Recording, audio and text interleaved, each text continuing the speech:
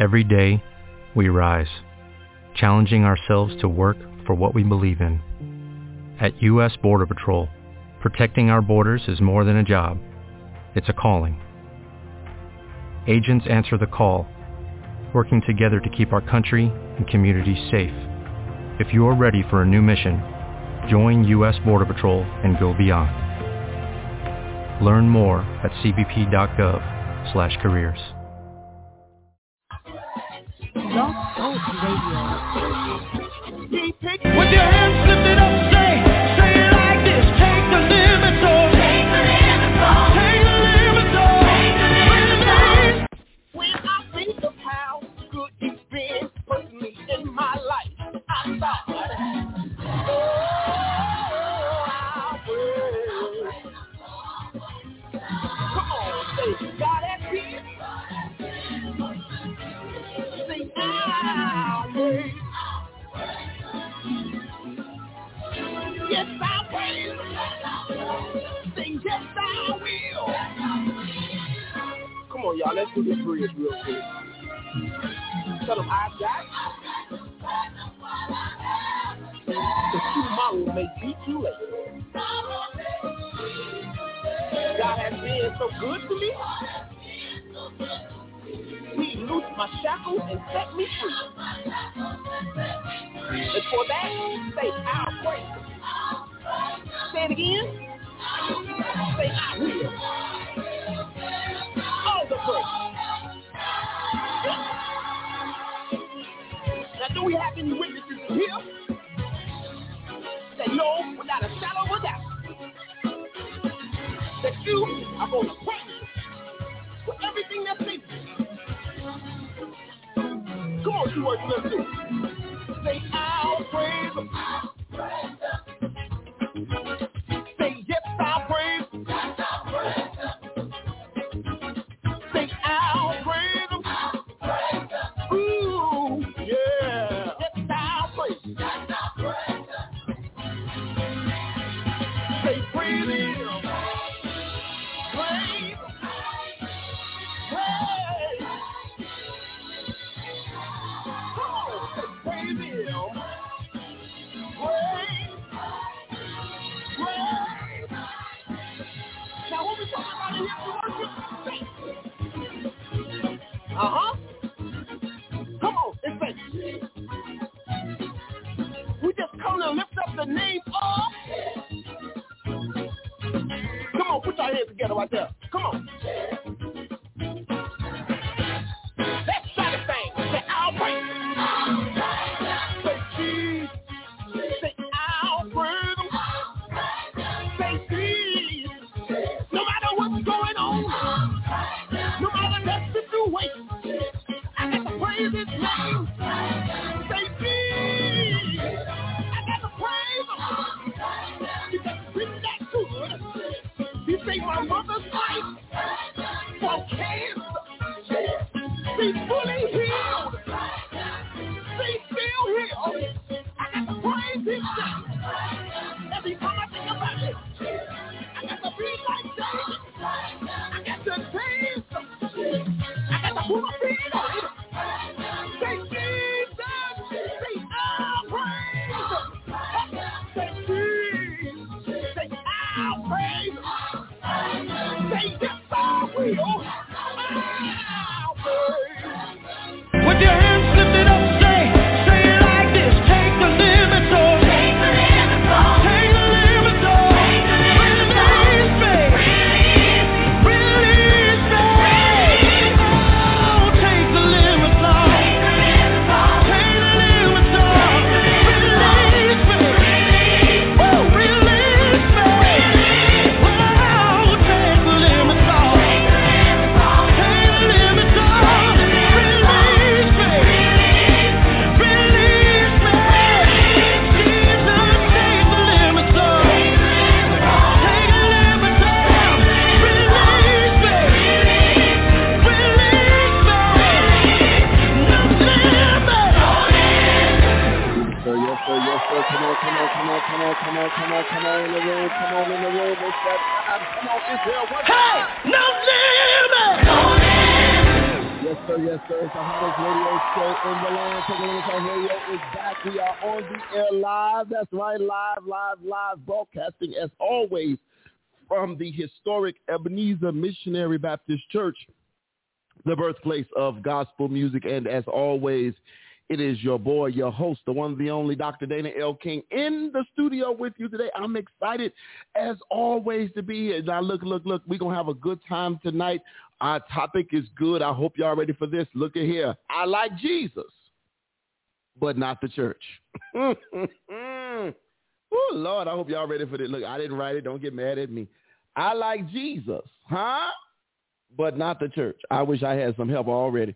That's our topic of conversation for tonight. It's going to get good. I just hope y'all are ready for it, man. So come on, sit back and enjoy yourself, man. We're going to have a good time in the Lord tonight. That and so much more we are going to talk about tonight. Ara Kelly was found guilty. We're going to talk about that. I guess I don't know what to say, but Ara, the Ara, seemed like he ready. I just, pray for him. But it seemed like he ready. I should have known you was ready. I mean, it's that time for the Ara. And we're going to talk about that, too.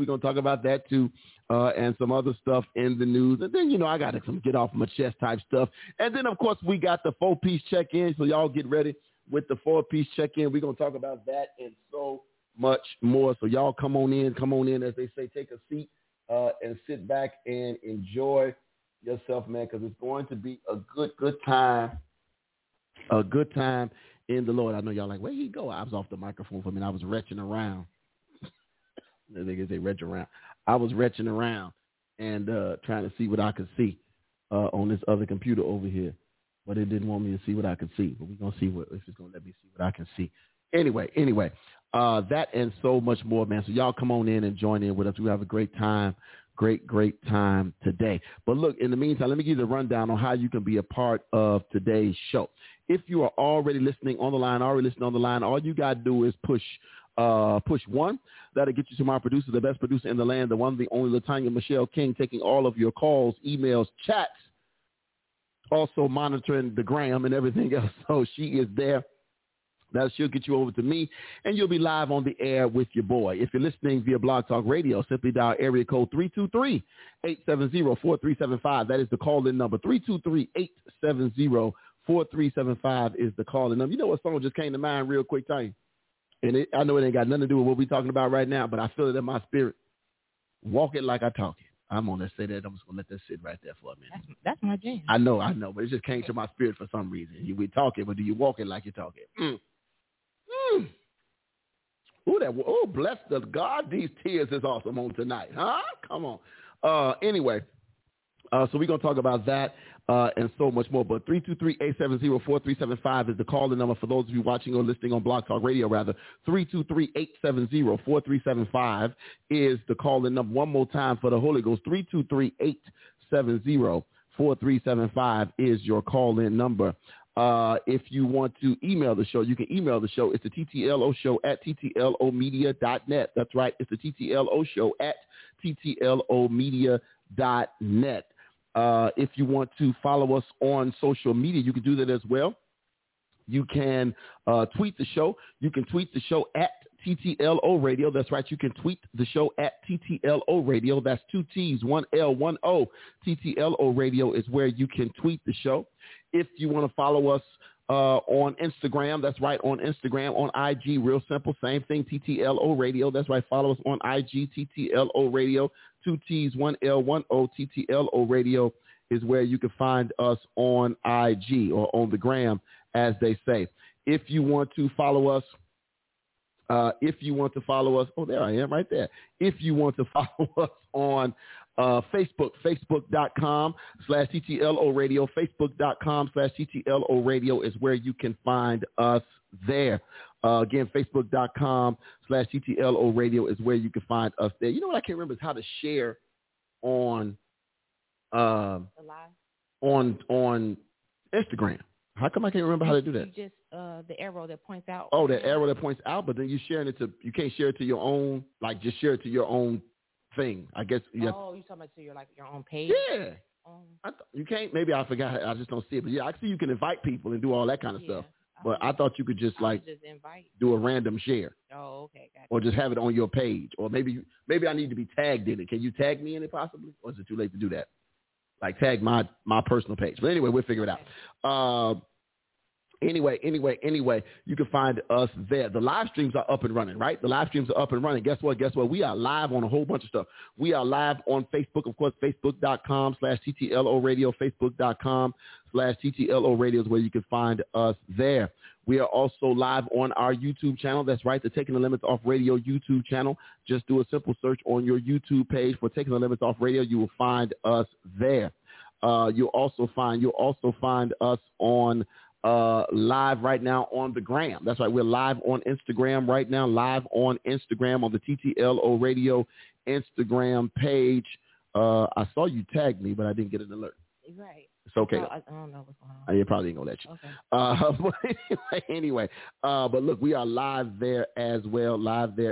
So looking forward to seeing you all come on in on the gram. We'll be monitoring all of those chat spaces as well.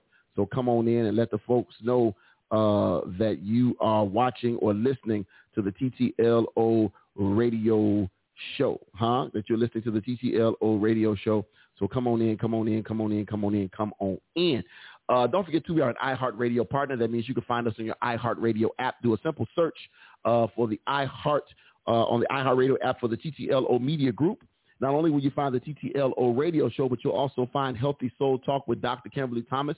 She'll be back live in studio in October, so starting next week at 5:30. Real talk, real issues, real solutions on the Healthy Soul Talk Show with Dr. Kimberly Thomas. You can find her there. Great show. Don't forget about, but we always start our week. How do we start our week? In the church house. That means we start our week right here at the birthplace of gospel music, the historic Ebenezer Missionary Baptist Church. What are you saying, preacher? That means you can catch the live simulcast right here of the birthplace of gospel music right here on the TTLO Media Group Network every Sunday at 11 a.m. We don't miss our time. You can catch us right here on the TTLO Media Group Network, the birthplace of gospel music, the historic Ebenezer Missionary Baptist Church. Senior Pastor Darrell in person and the Ebenezer Church family welcome you, as always, to our live broadcast. So get in where you fit in. But you can always welcome to come in and sit with us too, Come on in and hang out with us anytime on a Sunday at 11 o'clock.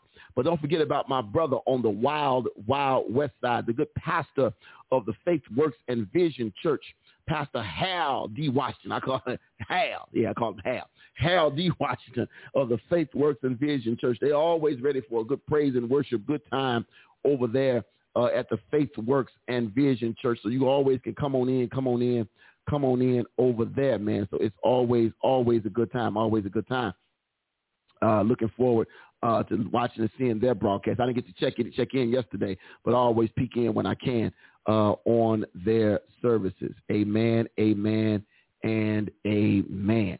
As always, don't forget you can find us on iTunes, Spotify, anywhere you can download a podcast, you can find us there. Amen, and again, amen. Hey, so look, hopefully everybody had a good weekend. Let me get to my chat box. I can't see nothing. Oh, yes, I can. You said you can. Who said you can? Oh, you typed you can? I typed that? Somebody typed you can. I don't know where they came from. But I see that. I see something in the chat. Say you can. But come on in. I'm just glad. Hopefully everybody had a good weekend. Bless God for another good but short, let me say it again, short weekend. Y'all pray for me.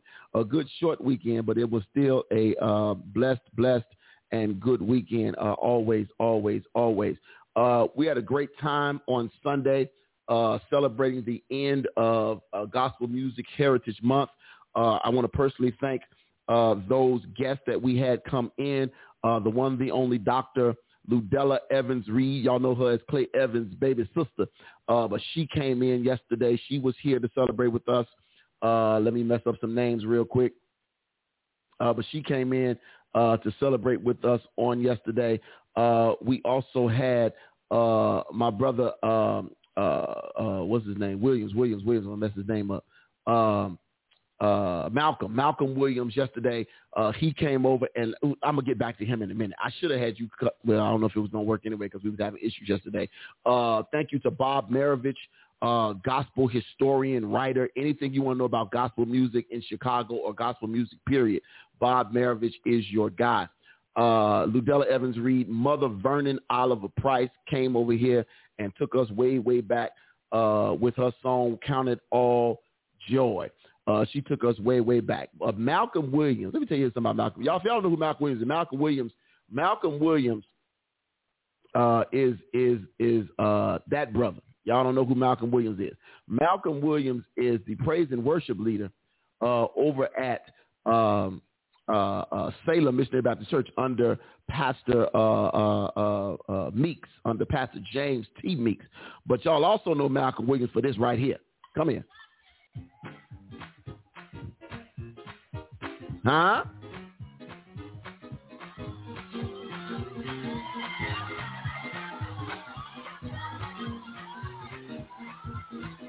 Come on.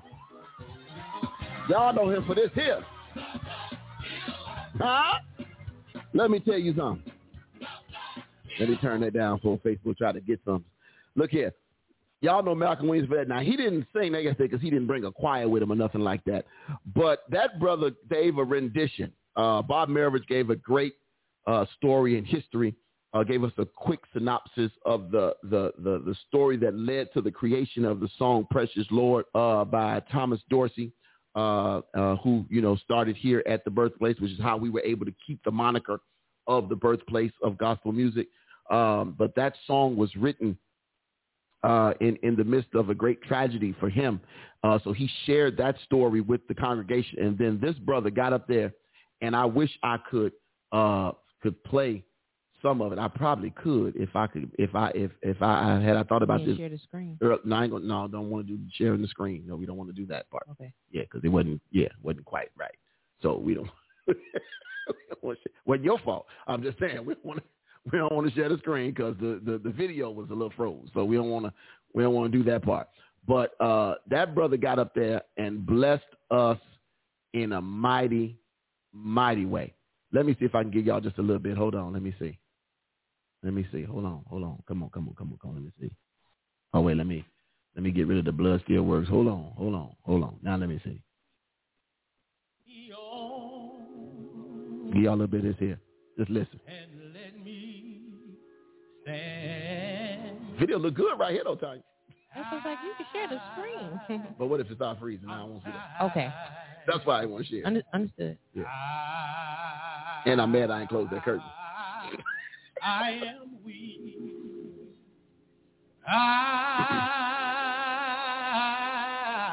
I'm worn. I wish y'all here. Come on. Lord knows I'm worn through the storm and through the night. Lead me on to your light and take my hand, precious Lord. I just need y'all to get a little more of it. Hold on, y'all ready? Hold on to your seats now. Lead me on. Hold on. And win my way. Grow strength. Listen. Precious Lord, I'm asking you to linger near. Oh, win my life. Yes. Win my life is all. It's all almost yours.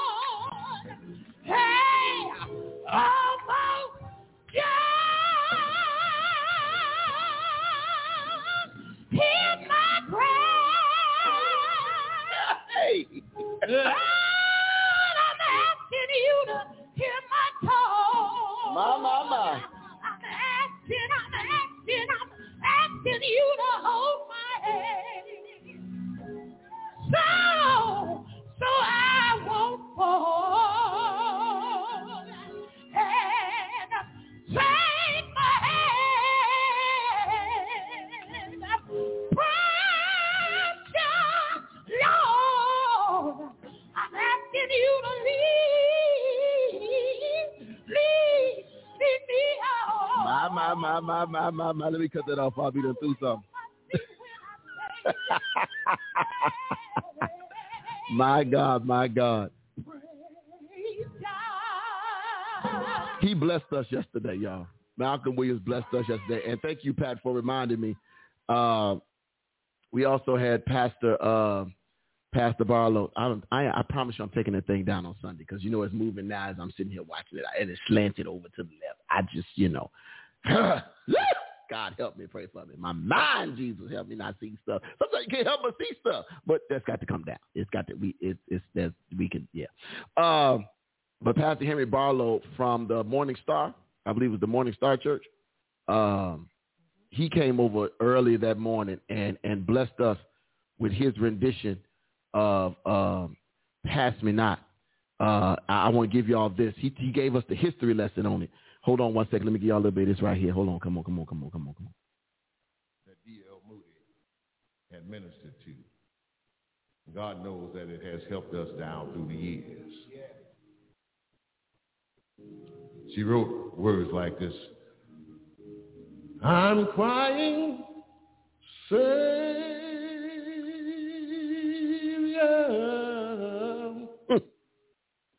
Savior, hear my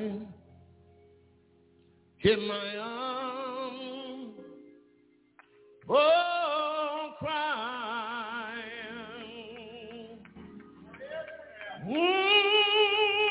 while on other side a calling, Savior, do not pass. Yes, sir. Pass me by. I'm crying, Savior.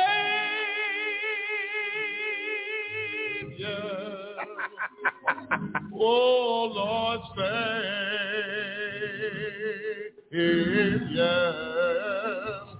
Oh, hear my humble cry.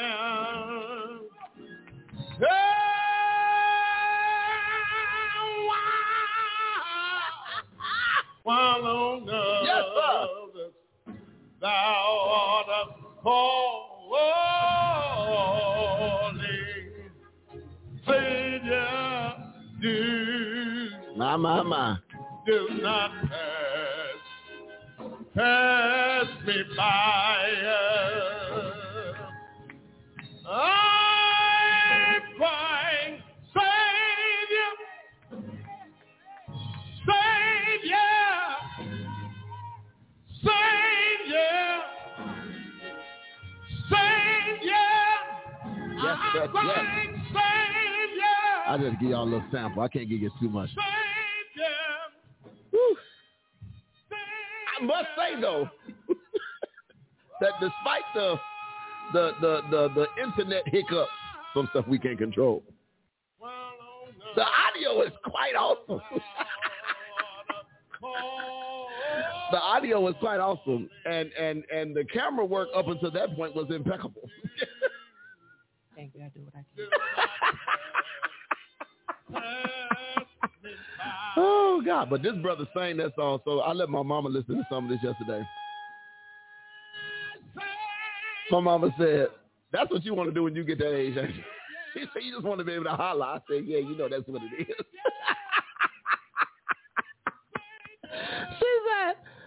said, you know, I just want to holler. She said, you just want to holler like that, don't you? I said, yeah, I do. I want to be able to holler a little bit, wail just a little bit. That's all. Just a little bit. Anyway, thank y'all for indulging. For a hot moment. But it was good stuff, man. We had a great time yesterday. Thank you to all of those who put in there, did the work behind the scenes to pull that off, man. It was a great time. It was just a really good time. Yeah, but he sang that thing. Yeah, he sang that thing. So we were blessed yesterday by all of the guests. The anointing from those guests was real. I know people who can just sing, who just want to sing just for singing, but it was appreciative to see some people who take what they do seriously in everything that they do when it comes to their presentation in and around gospel music. It was a great time. So we were honored to have them in the house yesterday, and I can't wait until the next time. That they get to come and hang out with us in this great place and space. All right, y'all. In the meantime, it's time for the church check-in. I almost was going to play my song, but it's that just wasn't gonna fit. But it's time for the church. It is time for the church check-in, y'all. So y'all come on, get ready, and get ready with us, because it's going to be a good time. But it is, y'all. It's that time. It's time for the percolator. It's time for the church check-in. I couldn't help it. Y'all pray for me. What? It's time for the percolator. I couldn't help it. I'm sorry. It's time for the. And the moment I step on going too far, you be like, bring it back. But I didn't do it, though, because you would be up doing it. But you played it, But you would be up doing it, though. That's the difference. I just, Actually, which one I'm going to do, though? What you going to do the West Side percolator. You ain't no South Sider. We don't South Side percolate. I can South Side percolate, but we don't South Side percolate around these parts. Anyway, it's time for the church check-in. Y'all know it is a 4-piece check-in. Y'all come on, check in. What did we check in? What are we checking in about? We're checking about what church did you go to, or did you view? What church did you go to, either in person or online? Who preached the sermon on yesterday? What was the sermon that was preached on yesterday? And what scripture? 4 pieces. What scripture did the pastor, preacher, or whosoever that preached yesterday, where did they preach from? Where did they come from? You want to know what it is? Come on with your church check-in. I see a good handful of y'all on here right now. So come on in and check in with me real quick. Let me know what was going on at your church house on yesterday. Huh? In your bedroom. Or say what? Probably didn't go to church. They watched it from their bedroom. Okay, you got to be clear. I don't want to know what was going on in there. I don't. Okay, well, I'm just saying. Nobody would tell like that. Well, you know, our listeners just share a little too much sometimes.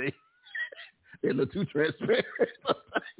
You got to be careful what you ask for around these spots.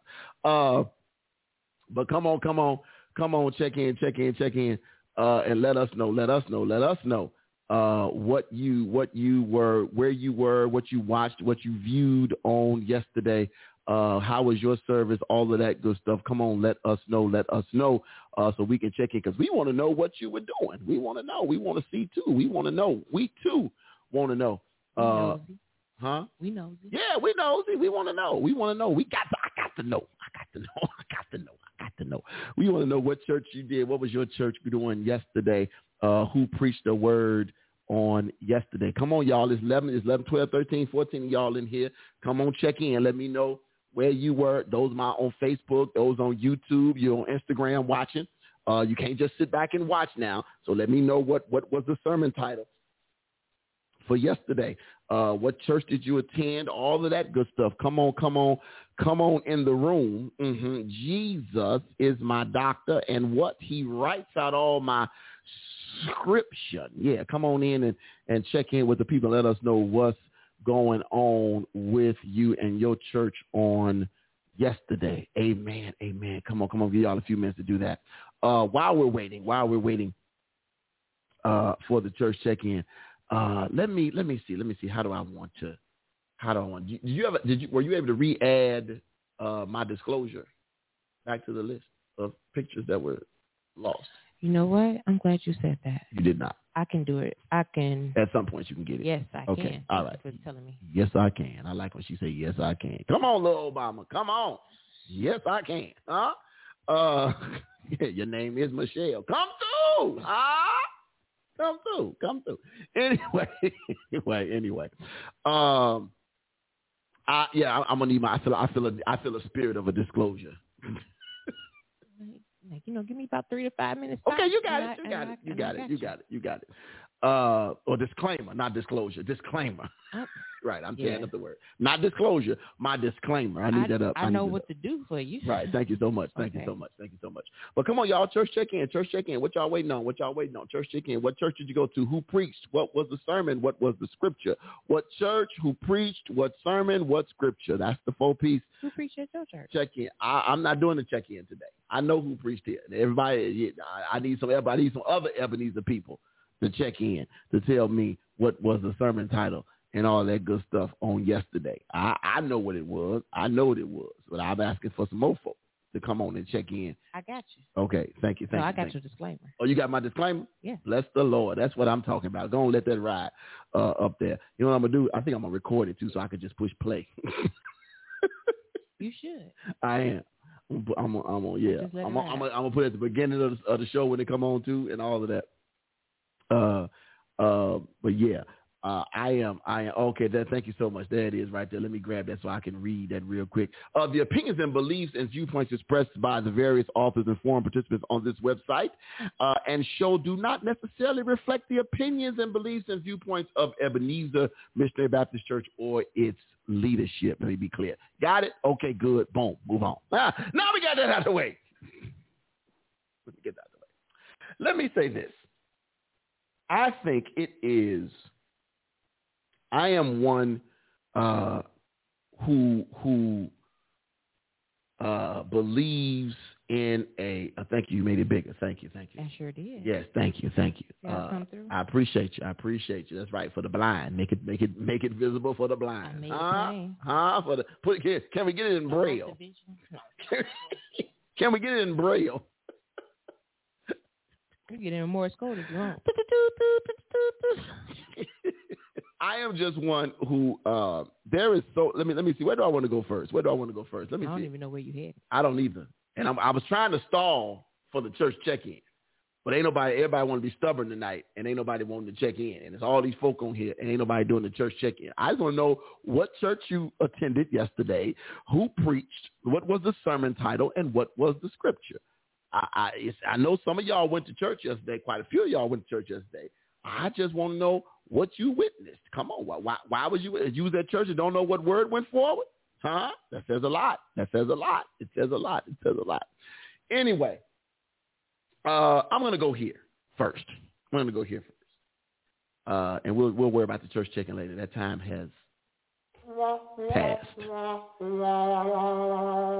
All right. So in the news today. Now I think you know where I'm going. In the news today. Tanya, you did the church check-in? Really? Yep.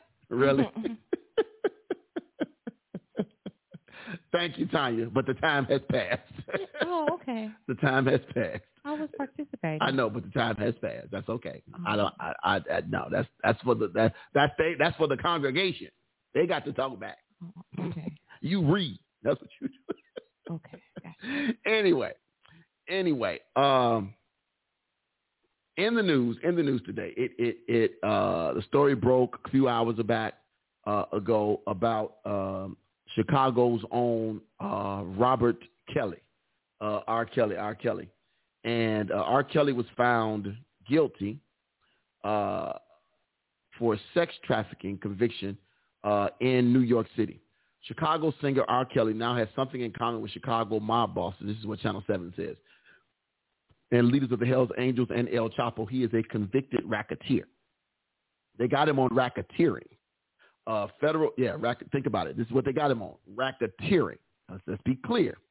Federal prosecutors in New York invoking what's known as the RICO Act. They literally got him on what they charge mob bosses with. But here we go. That is like the sentence of the sentence. It's a stretch. That's right. To take down Kelly, who for decades seemed untouchable by law enforcement despite women telling horrid stories of sex abuse. Using a law intended to crack down on organized crime, Kelly is now looking at decades in prison. Chicago attorney Steve Greenberg said Monday that 20 years or more that the government is likely to request will be tantamount to a life sentence for the 54-year-old ex-R&B superstar. A jury of 7 men and 5 women found Kelly guilty of racketeering on their second day of deliberations. The charges were based upon an argument that the entourage of managers and aides who helped the singer meet girls and keep them obedient and quiet amounted to a criminal enterprise. The writer says, the story goes on to say, I've been practicing law for 47 years. During this time, I pursued many sexual predators who have committed crimes against women and children. Of all the predators I have pursued, however, Mr. Kelly is the worst for many reasons. First, he used the power of his celebrity to recruit vulnerable underage girls for the purpose of sexually abusing them. Gloria Allred, the attorney for the alleged victim, said in the post-trial interview, I got a whole lot of opinions about Gloria Allred. I will not give you those today. Several accusers testified in the lurid detail during the trial, alleging that Kelly subjected them to perverse and sadistic whims when they were underage. For years, the public and news media seemed to be more amused and horrified by allegations of inappropriate relationships with minors, starting with Kelly's illegal marriage to R&B phenom Aaliyah in 1994 when she was 15 years of age. His records and concerts kept selling. Other artists continued to record his songs even after he was arrested in 2002 and accused of making a recording of himself sexually abusing and urinating on a 14-year-old girl. Widespread public condemnation didn't come until a widely watched docuseries, Surviving R. Kelly, helped make his case a signifier of the Me Too era and gave voice to alleged victims who wondered if their stories were previously ignored because they were black women. At the trial, several of Kelly's accusers testified without using their real names to protect their privacy and prevent possible harassment by the singer's fans. Jurors were shown homemade videos of Kelly engaging in sex acts that prosecutors said were not consensual. Many of his victims had the courage to speak up and tell their truth under oath in the court of law. I'm very proud of my clients who agreed to testify in this case. This is Gloria Allred saying this. I thank them for trusting me, law enforcement, and the jury to find the truth. So R. Kelly moves from Chicago jail to Brooklyn Detention Center ahead of the trial. So there is all of this. So he's going to get anywhere from 10 years, 20 years to life, anywhere in that age range based on the sentence he gets. 20 years means he'd be 74 years old if he got 20. He'd be 74 years old, which is tantamount, like they said, to a life sentence. The jury spoke. It is what it is. That's not why I want to talk about this. I only want to talk about this briefly because I want to read to you into your hearing one more time that the charges were based on an argument that an entourage of managers and aides who helped the singer meet girls and keep them obedient and quiet amounted to a criminal enterprise. I am going to say this, and I know there are some people who might feel differently, and that's okay. You have the right to your opinion, as I have the right to mine. And guess what? Facebook Live is free, and you can go on Facebook and give your opinion just like I'm about to give mine. Y'all ready? Here it goes. I don't think anybody should have been able to get a deal in this case. I'm going to say what I said.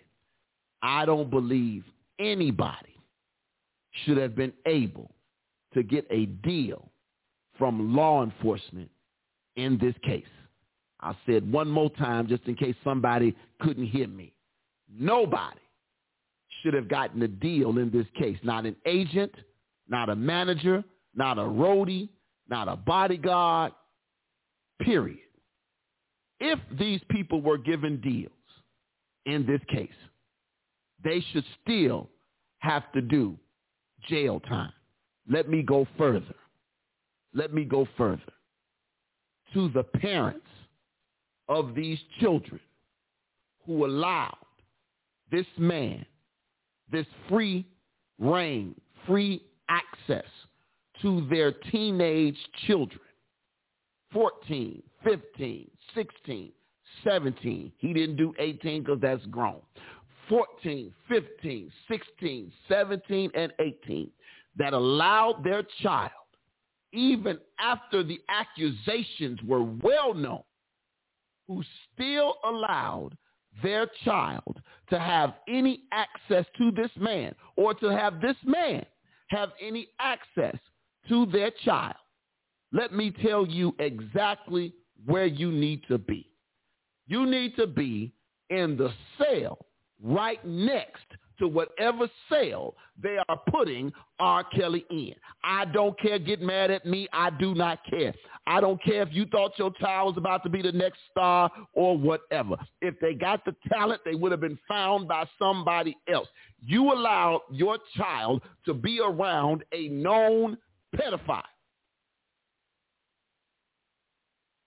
You allowed your child. I'm going somewhere else with this because it's in my spirit now, which is why, again, at some point, Tanya, in the course of me rambling on here, I need you to make sure that disclaimer goes up quite a few times because I don't want no smoke and don't nobody want none with me right now at this moment. Let me say this again. Any parent that allowed their child for whatever reason after the rumors went out, first of all, he didn't have to be convicted in no court. No rumor can be out about anybody, and my child is going to be allowed to be alone with him in an empty studio, let alone on some damn road trip. I said what I said. Get over it. You don't like it? There's a button that says click off, watch something else, go do that. You listen on the radio, move on, all that good stuff. None. You sat silent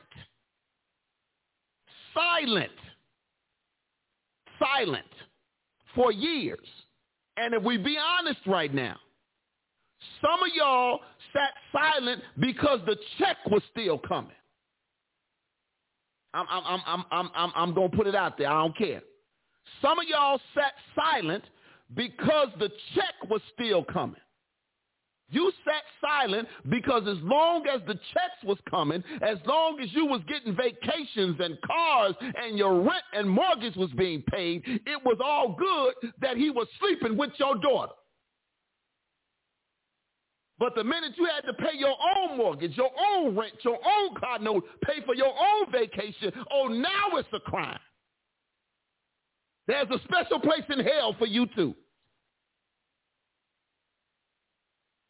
There's a special place in hell for you because you pimped out your own daughters. And I know some folk who know some folk that know R. Kelly and his crew. Know some folk. There's a special place in hell for you because you pimped out. You know, you can blame R. Kelly all day long. He is the criminal. But what are you? He couldn't have got to your kid if you wasn't dropping your kid off. He couldn't have got to your daughter if you wasn't pimping your daughter out for a new car or for a trip to a family trip to Disney World. Oh, baby, go on down there and sing your song with him. It's okay because he's taking all of us to Disney World. Huh? You pimped your child out. Because here's my question. Here is my question with R. Kelly. Here's my question for the parents. Y'all had it. They was in the studio. Where's the records? Huh? Ain't nobody asking that question. Where are the records? You sent your daughter off there to lay up with a grown man. Pray for me. Y'all sent your daughter over there to the studio because she's going to be the next big thing, the next big celebrity. Where the records at? Where the music? Where the music? I'm sorry. Can I take it a little further? What was her name? Sparkle. Y'all know the R&B singer, Sparkle. She ain't had nobody to hit her to. But Sparkle, the R&B singer. She was one of the main ones that was doing the recruiting. Yeah. Y'all knew better. This ain't new news. But now everybody, mute R. Kelly. No, mute you too. All of their music should be taken off the radio. Not just his. All of them. I mean, I ain't heard a Sparkle song on the radio in a minute. But all of their music needs to be snatched off, pulled from the chart. Any awards need to be rescinded. If we go down, everybody attached ought to go down because they all knew. They all knew. But but Tanya, I feel like I got to go further. Did you put the disclaimer up? Okay, put it about one more time. 2 more times in my spirit, I feel it. Let me get some more of these God's tears to saturate my throat area. I said what I said because people were outraged by this R. Kelly thing. And it's only going to get worse because the Chicago trial still has to come. Oh, your mic, it is on. Oh, muted. Okay, sorry. The Chicago trial still has to come. The Chicago trial still has to come. And then it's gonna get more the feedback is gonna be horrible. All the details are gonna be horrible. But watch this. It's not going to be details that we did not know. And can I say this too? And I know this ain't gonna go over well either. Now this ain't gonna go over well either, but I'm gonna say what I got to say about this too. All of y'all that watched the R. Kelly video, I'm going to say what I got to say. You will be all right. All of y'all that saw the supposed video of him and the little 14-year-old girl, you know, the video that was floating all around the internet and everywhere else, and you sat your behind there and watched it. Let me say right now, I never saw it nor had any desire to see it. But those of you who watched it, watch this, who actually had a copy on CD or DVD or VHS, however you had it, your behind belongs in jail because you, ma'am, you, sir, were endorsing and embellishing in child pornography. You too need to be in jail. Everybody got to get locked up. Everybody. I don't care what nobody said. Y'all sat up and let this, well, you know, whatever. You watched it.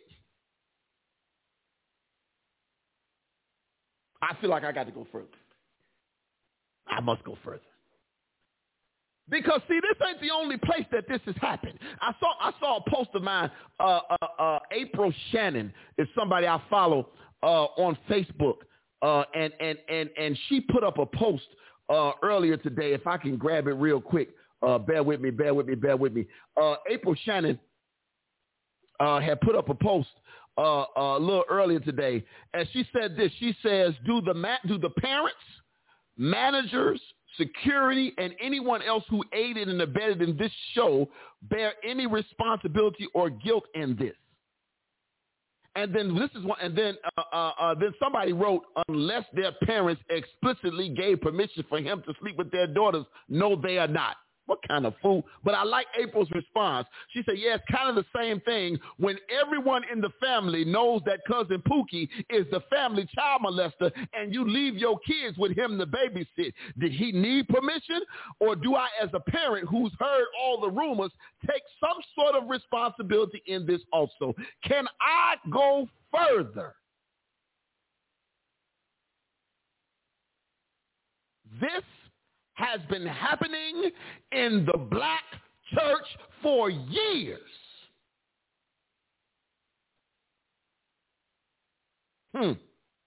For years. We beat up the Catholic Church because priest was messing with little boys. Oh, well, we get them. And the Catholic Church got billions and billions and billions of dollars.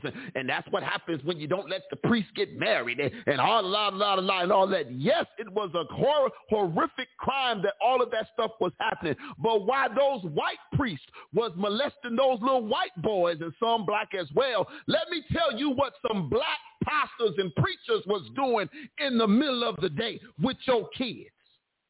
This ain't rumor. This ain't innuendo. These are facts. The only reason why they're not on the news, the only reason why those stories are not being published, the only reason why we don't see them on CNN is because there is no money to be gained. There's no money to be gained.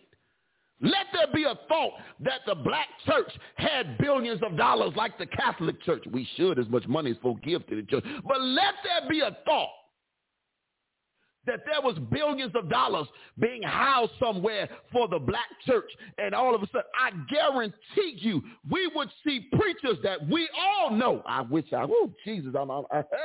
to God. Preachers we all know being lined up in handcuffs, going across your TV screen. And we'd be sitting there with our mouths gaped wide open. We see them all the time. They on Facebook Live. They writing books. They doing this. They on tour. They doing that. These very preachers. Ain't no rumor. These is facts. Want to know how I know? I got inboxes from people that were abused, reaching out for help, and nobody would do anything for them. Why? Because they were black, and the people they were going after didn't have no money. Let a rumor come out about Bishop T.D. Jakes. That's why you only heard stuff about who? Eddie Long. Why? Because New Birth had a whole lot of money. But for every Eddie Long that was at New Birth and those speculations and rumors or whatever that was going on there, there's little Joe over here at the Storefront Church, or little so-and-so over here at ABC Baptist Church, or this one over here at Moonlight or whatever church. All of them that's been messing with kids and babies, they messed with them. Their daddy messed with them. The auntie messed with them. The brother. This ain't no rumor. These are facts. And people in Chicago, y'all know who I'm talking about.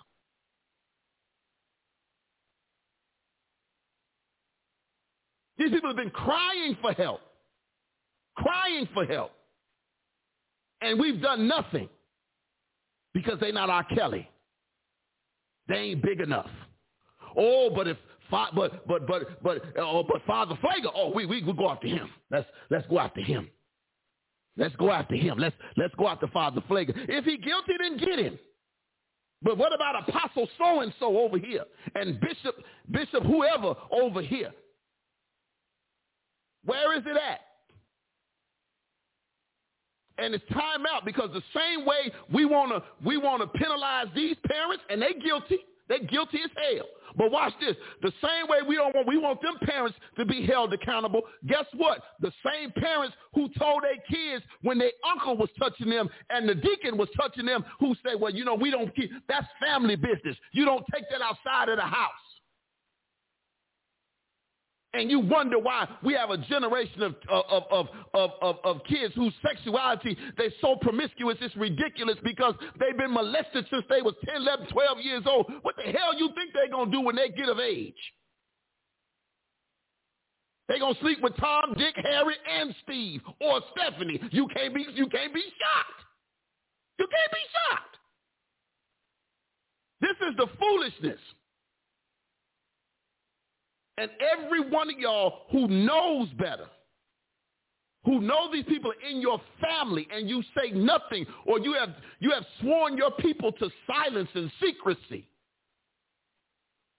there is a special place for you as well. You know what I find funny? I shouldn't even say funny, but I find ironic, I'll use that word, is that hell keeps expanding. Hell keeps getting larger. Hell continues to expand. Why? For folk just like this. For people just like this. Because we have allowed this to go on in our churches. in our schools, in our own backyards, in our families. You know your brother is a pervert. You know your sister is a pervert. Pedophile. You know they are. Well, and watch this. You got system to keep your kids at home, but you ain't warning nobody else's kids. Well, you can't spend the night over there. Why not? Then why is anybody allowed to spend the night over there? Don't just save yours, save somebody else. But you saved. You Holy Ghost filled. You fire baptized. A whole lot. Saved what? I am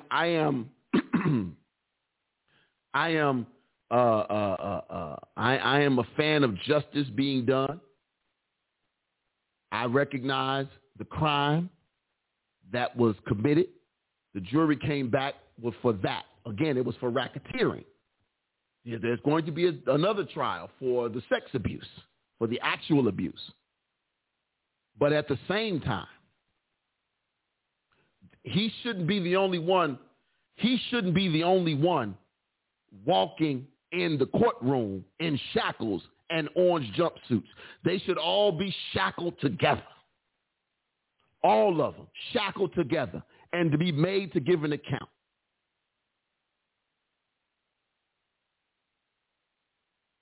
And for R. Kelly at this point, I don't know how smart it would be, because I am not a lawyer, nor do I play one on TV. I only watch Law and Order, but nor do I play one on TV. But if I'm R. Kelly at this point, everybody that helped me, your name got to come up. Everybody that helped you do what you did, your time is up, sir. So you might as well come. Everybody that helped you, everybody that snuck in a hotel room, everybody that put a hotel room in their name, everybody that put something in their name, all these women these older women that was taking these little girls shopping, everybody's name got to come up. If you ain't got nothing but one more song to sing, Aura, let me help you right now, huh? If you ain't got nothing but one more song to sing, sing that one. Sing that song. Sing that song. Because all these folk got to go. Every one of them. Everybody that helped you with your problem, everybody that enabled you has to go too. Make that the start of you repenting. Everybody got to go. Every security guard that opened up a back door, every madam, because that's all they were, every little mistress that was helping you along the way, all of them. Watch this. Even the stores that knew, the store managers that knew, the ones that let you shop at night after the store was closed, let you come in. I know I've heard all the stories. Let you come in with the little girls to shop after the store was closed. Them managers and them stores, I don't care if it was a Target or if it was Nordstrom's, whoever opened up the doors for you to commit your crimes after hours, everybody got to go. Everybody. Everybody got to go. Everybody can get some. Because at this point, it's ridiculous. So I'm going to say this.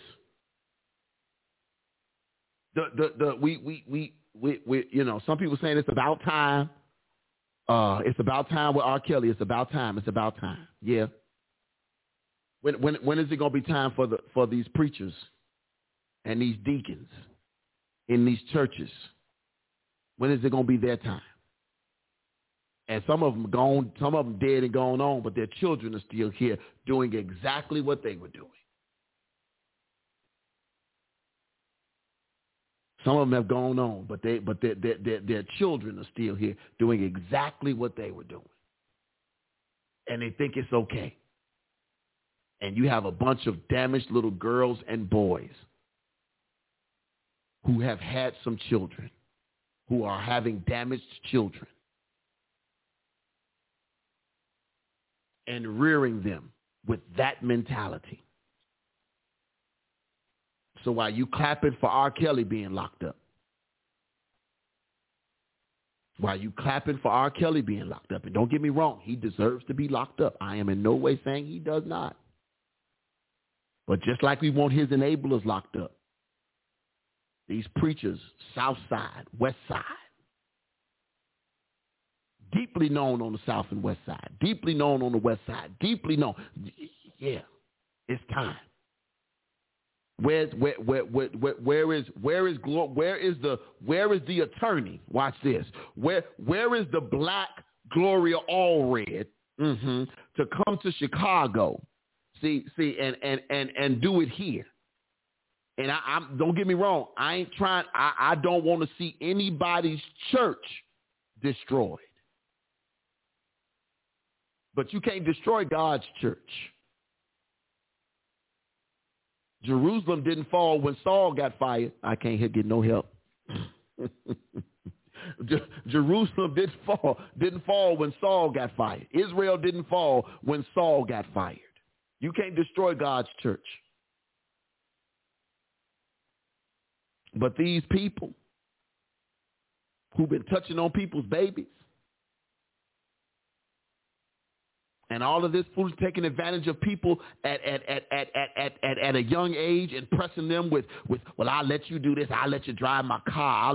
I'll buy you some outfits. I'll do this. I'll do that for your time is up. Your time is up. And it shouldn't be about whether or not there's money to be gotten. It's about no longer giving you access to anybody's child. Because there is no, let me tell you something. I have no natural born daughters. None. I have one natural born son, and then I have 2 children through marriage. I have one natural born son and 2 children through marriage. But I have a daughter now.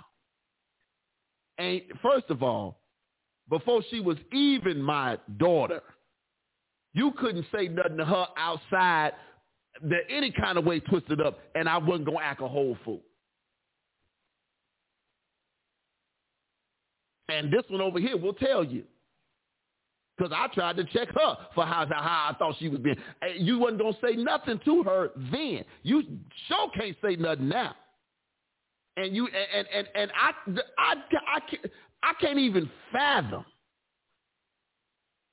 There is no price tag. There is nothing that that's going to tell me that it's okay. Well, I'll make her famous. Okay, make her famous. Because every studio visit, somebody going to be in the studio. Oh, she got studio time. Well, what time, Doc? What time she got to be there? Well, I like to rehearse late at night. You know what? I don't sleep no way. Come on, what time she got to be there? Well, I have my best, my muse doesn't really kick in till about 2 a.m. Well, guess what? I'm going to get me some Nodos and some 5-star energy drink, and I'm a 5 hour. I'm going to be right there with you. And a couple of Red Bulls. What we got to do? It's not going to happen.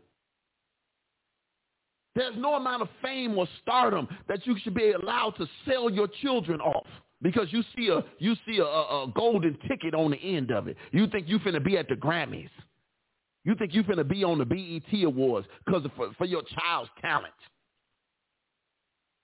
And let me say this, it goes further because just like we said, same thing with some of these gospel artists, local from Chicago, that's been messing with little boys, trying to get them up in the gospel industry. A lot of these little praise and worship leaders, y'all done messed with them too.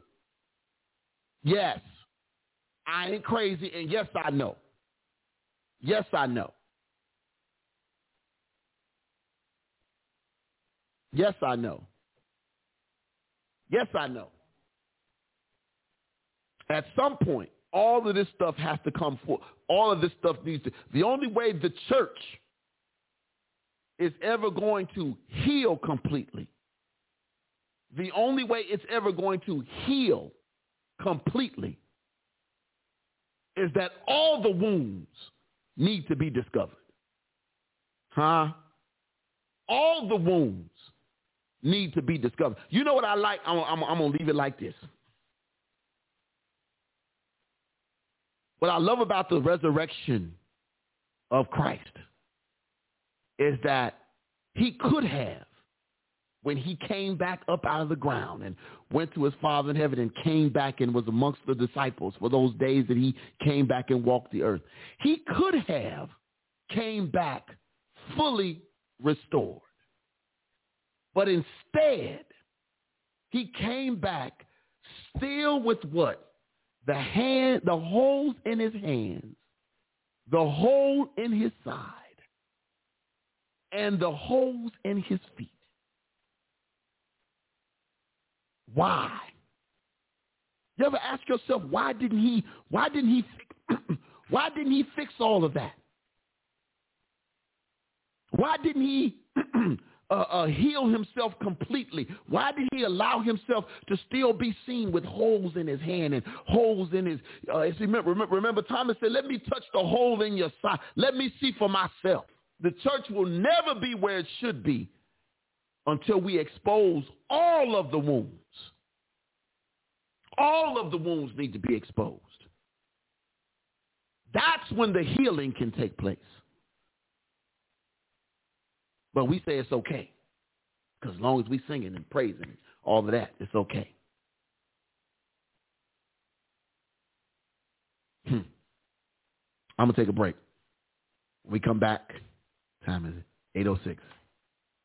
When we come back, we're going to jump into our article for the night, simply entitled, I Like the Church. Oof, my God.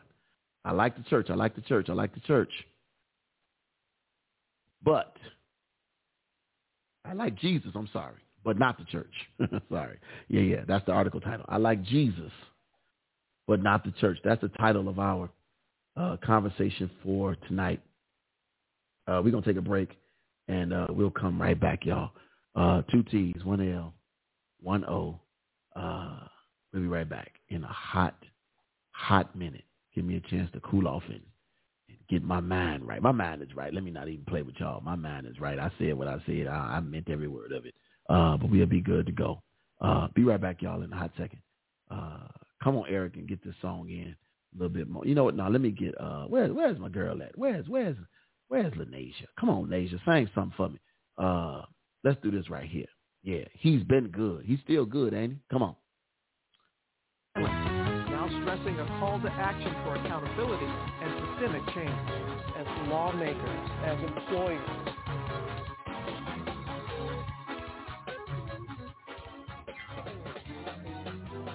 Every time I get to sit and be still, my mind starts thinking, oh, how good God feels. And I say to myself,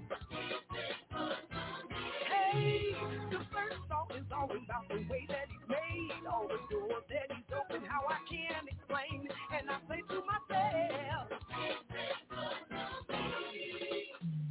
he feels so good.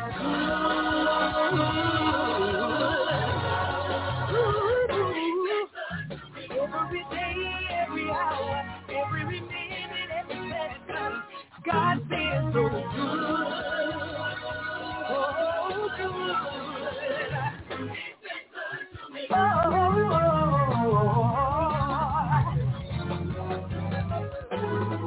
Every day when I open my eyes, I thank God I'm still alive, and I say to myself, hey, when I was younger I did so many silly things, but the Lord saw fit to keep me here, so I gotta tell you, oh, God feels so good. Oh, good. He's been good. Every day, every hour, every minute, every second, God feels so good. Good. He's been good. Yeah. So I gotta say thank you. Thank you, Lord. Thank you, Lord. He's been good. Oh, say thank you for making ways out of no way.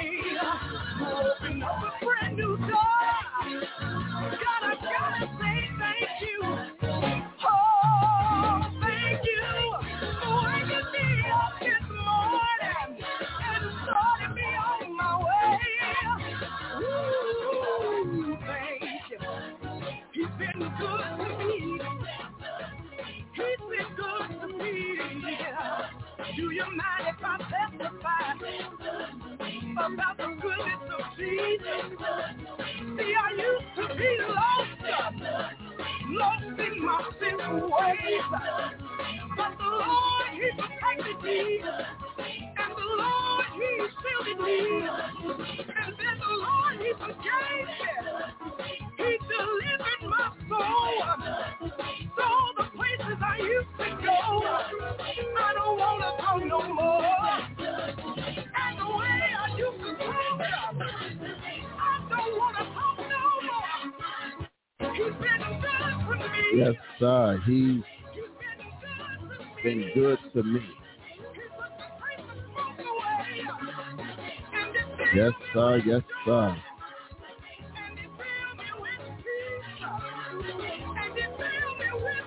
Ah.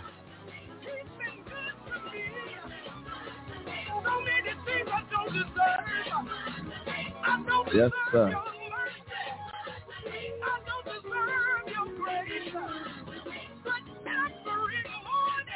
We are back. TTLO Radio. I know it got a little extra, but I think if we as Saint Nation, I think if we as a people would be as boisterous about these things,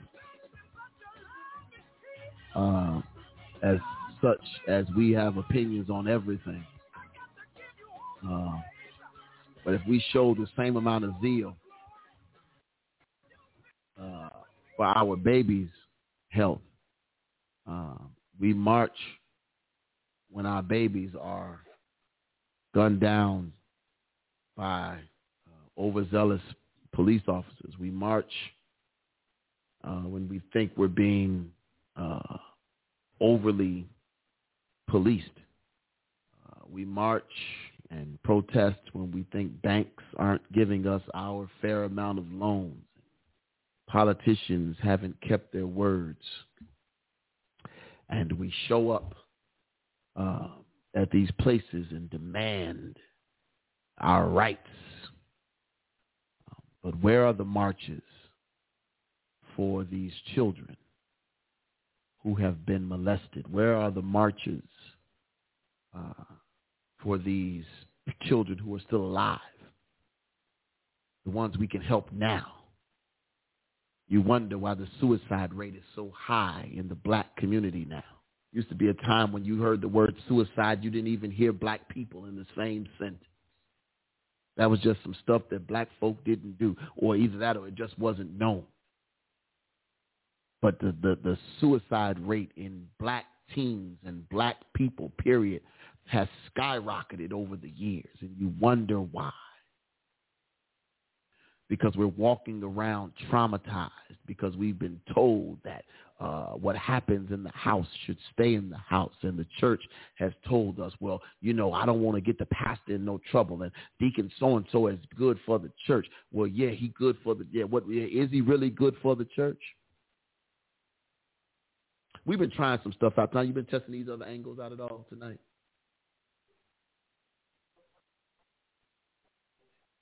What you mean? The angle is bad?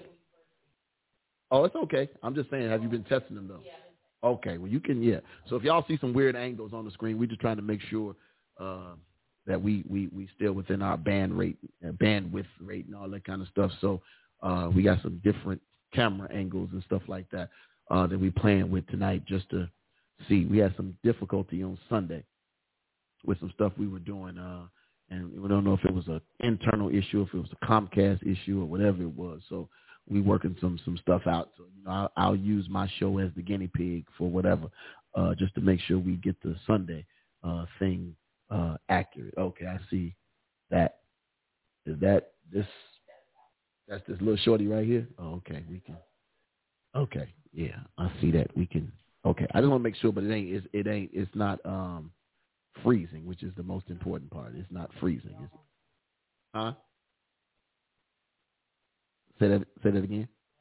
Oh, Your mic is off, but it's okay. So yeah. Anyway. My bad. Yeah, you did it. So anyway, y'all. But I want us to, if you know anyone, and I guess we should have put that. I'll have the number for that too. We'll add that at some point. If you can look that up, Tanya, and drop that on the screen at some point.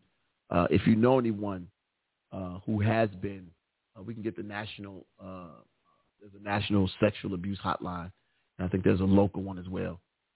We'll put those numbers on the screen for anybody who may know someone who may be a victim themselves, and we want to make sure that we just don't talk about it, that we also give you the information. But yeah, there is a number.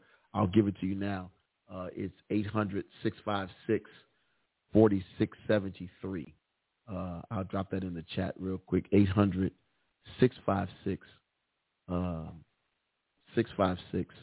Here we go.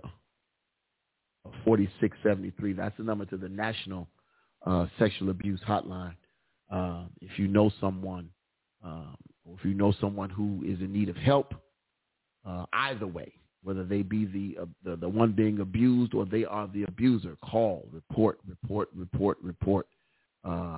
I know for me, I'm a mandated reporter because I work in the school system. But that school system reporting don't faze me at all. I'm coming for you, one way or the other. Yeah. I wish they had that set up in churches. I just wonder if they had it set up in churches, how quickly some things would be exposed and how quickly some things would change. And some people would just be set free just based off that. You just don't know how freeing it is when your abuser finally gets locked up and gets held accountable, what that does for the person who has been abused. It is if you've ever read the story or followed stories of victims of rape or sexual molestation, there is nothing freer than when they have been not believed for years, when they have been ridiculed or told to be quiet and set aside and sent away for years. When they finally see that person get theirs, the relief that somebody finally heard them, that somebody finally believed them. For years in the church, when the pastor or the deacon got some little girl pregnant, they would send the little girl off down south somewhere or send her to another local city. Go stay with auntie. Go stay with auntie. I'm going to send you down south with auntie. But the preacher still preaching. The deacon still deaconing. Trustee still trusteeing. I'll take a step further. The first lady is still first ladying. It ain't just the male preachers. Let's move on. Anyway. Our article for tonight simply says, I like Jesus, but not the church. These are common perceptions of Christians. I like Jesus, but not the church. The writer is Dan Kimball. Churchleaders.com. Dan Kimball serves on the staff of Vintage Faith Church in Santa Cruz, California, where his current role is overseeing the Sunday gathering and teaching, as well as the missional aspects of the church. He also serves on the Vintage Faith Church Leadership Council. Dan's role also includes extending the mission of the church through writing and speaking. So once again, qualified people with qualified information. Here we go. The writer says this. He says, today's non-Christian 20 and 30-somethings are big fans of Jesus, but are less thrilled with his followers and the churches where they worship. Pastor and author Dan Kimball reveals the most common perceptions of Christians and the church, what they wish church was like, and why you should be listening to these emerging voices. Every now and then, the writer says, we experience an epiphany of some sort that drastically changes our life's course. For me, It's an extremely vivid memory of what happened when I took the time to step outside of the busyness of ministry and listen to some college students from what was known to be one of the more anti-Christian campuses in California. It was these pagan students who gave me such incredible hope for the church. The writer says, I was leading a young adults ministry. We had recently started at the church, and I was on staff with at the time, and occasionally during worship gatherings, we showed man-on-the-street video interviews to set up the sermon. For an upcoming message series on evangelism, we decided to go to this college campus to interview students and hear firsthand their thoughts about Christianity. We asked 2 questions. What do you think of when you hear the name of Jesus? What do you think of when you hear the word Christian? And this is what they said. I like Jesus, but not the church. I like Jesus, but not the church. When they answered the first question, the students smiled and their eyes lit up. We heard comments of admiration such as, Jesus is beautiful. He's a wise man, like a shaman or a guru. He came to liberate women. One girl even said he was enlightened. I'm on my way to becoming Christian. What an incredible experience. These students on the very campus I kept hearing was so pagan talked about Jesus with great passion. However, when we asked the second question, the mood shifted. He says, we heard things like Christians and the church have messed things up. And the church took the teachings of Jesus and turned them into dogmatic rules. One guy said, Christians don't apply the message of love that Jesus gave. Then jokingly added, they all should be taken out back and shot. Now I realize you could quickly dismiss these comments. They may like some things about Jesus, but they obviously don't know about his judgment and teaching on sin and repentance. That may be true. But what's important and so haunting is that these students were so open to Jesus. They were so willing to say, I like Jesus, but not the church. Yet they didn't at all like what they had equated and understood to be church and Christianity. They definitely liked Jesus, but they did not like the church. So inside. Let's move on. Have you noticed this, though? And I have pages and pages, and I don't know if I'm going to turn into a book or something at some point, but pages and pages on this very subject about loving Jesus, but having a huge problem with the church. But anyway, inside the church office bubble, after those interviews, he says, I did a lot of thinking about the polarity of the responses to the 2 questions. The writer says something important to note is that only 2 of the 16 students interviewed even knew any Christians personally. Most of the students had based their impressions of church on church leaders they saw in the media or the more aggressive street evangelists passing out tracts and holding up signs. They hadn't been in friendship or relationship with a Christian to know any different. As I thought about it even more, I had another pretty horrifying revelation, the writer says. He says, I looked at my own life and schedule and realized I too wasn't building friendships with those outside the church. The writer says my schedule had become so consumed with church meetings, and when I wasn't in a meeting, I was in my office or at home preparing for my Sunday sermon. Even my social time was spent only with Christians, usually key leaders in the church. Yes, I had casual acquaintances with non-Christians, like the auto mechanic I saw on occasion. And yes, I was involved in local compassion projects our church did when we went out and fed the homeless. But those weren't actual friendships. I wasn't hanging out with them on a regular basis. I wasn't having them over for dinner or going to movies with them like I did my friendships with Christians. And as I talked with numerous other pastors and our church staff, as well as Christians who worked outside the church, we were all doing the same thing. We were all immersed in this strange little Christian bubble. This strange little Christian bubble. No wonder, listen to these numbers, you all. No wonder 14 of the 16 students we interviewed didn't know any Christians. The Christians were too busy going to the myriad of church activities, meetings, and Christian concerts that we as church leaders scheduled for them. We were so busy staying in the Christian community that we had become isolated in our own subculture. It started making sense why those outside the church got their impressions of Christians primarily from the media and aggressive street evangelists. Can I pause there? And this article is strangely convicting.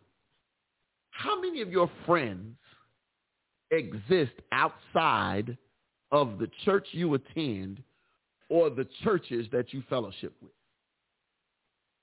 I'll wait. How many of your friends that you break bread with, that you go meet up with, that you go to concerts with, how many of them are outside of your Christian bubble? When we talk about Christian bubble, we mean your home church crew or clique, and then the few churches y'all fellowship with, that clique. How many of them are not a part of any of that? How many of them are not a part of your fellowship? Like we go to dinner, some of y'all go to dinner every Sunday with the same people from your church. Here's the question. How many of your family members that don't go to church do you hang out with? Uh-oh.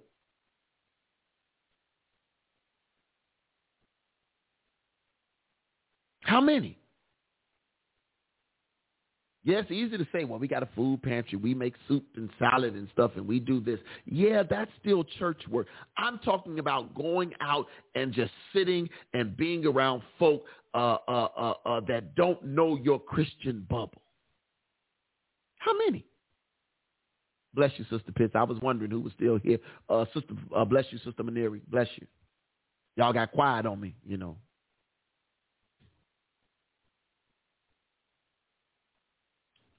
The writer says this, what they think about the church. He says, when I realized that I had become part of the Christian bubble and subculture, I knew I had to escape it. But to do so required me to make some significant decisions about my weekly schedule. I rescheduled my various staff meetings for Mondays and Tuesdays in the church office. But on Wednesday and Thursday, I studied for sermons and held other meetings in a local coffee house, not Christian, instead of the church office. Over time, as I built trust with the coffee house regulars and especially the baristas, I was able to engage in conversations with them and ask a lot of questions. Surprisingly, it wasn't difficult at all to discuss religion, Jesus, and church. They were actually very willing to talk about their views and beliefs, but it required me to listen instead of doing all the talking like many of us are used to doing. Now, when I travel, the writer says, I try to find a local coffee house where I can listen, observe, and talk to people. Eventually, the conversation comes around to their thoughts on Jesus and the church. I hear the same comments everywhere I go. No one ever says the church is after your money or the sermons are irrelevant as you might expect. They never say that. But here it is. Perception number one. Perception number one. The organized religion barrier. The organized religion barrier. Come on now. The organized religion barrier. The writer says this. I can count how many times I've heard organized religion used to describe the church. But there are specific reasons why people see the church as organized religion and they feel they don't need it. I can relate to God without the structure. I rarely talk to anyone who's not seeking God, but emerging generations don't see church as the place to explore who he is. Instead, they understand and strongly believe that they can pray to a caring and personal God without being in a physical church. And one reason younger people say, I like Jesus but not the church, is they fear the church will try to control how they dress, how they act, and organize their faith in a way the leaders think it should be patterned. The church is about hierarchy, power, and control with a political agenda. Emerging generations have a strong sense that most churches are all right-wing fundamentalists, and everyone in the church is expected to vote a certain way. Bless you, Sister Bulis. Bless you. While we may know that most churches don't have political agendas, the impression on the outside is that most do. Because some churches are filled with leaders who function like CEOs and they desire power and control. Think about the titles of your staff. Senior pastor, associate pastor, executive pastor, executive assistant. All throwbacks to the 80s when churches began applying business principles to their infrastructure and using some of the business world's language and metaphors. To baby boomers, this made sense. But in our emerging culture, language like this can come across as very unlike Jesus. Here is a comment. Alicia, a 24-year-old that I talked with at a local coffee house, made this observation. Church leaders seem more focused on acting like businessmen, raising funds to build bigger buildings for their own organized religious corporations, than they do on taking the time to teach about social action for the poor and marginalized. I think Jesus would have cared more about raising money for the poor than building yet another mini-mall church.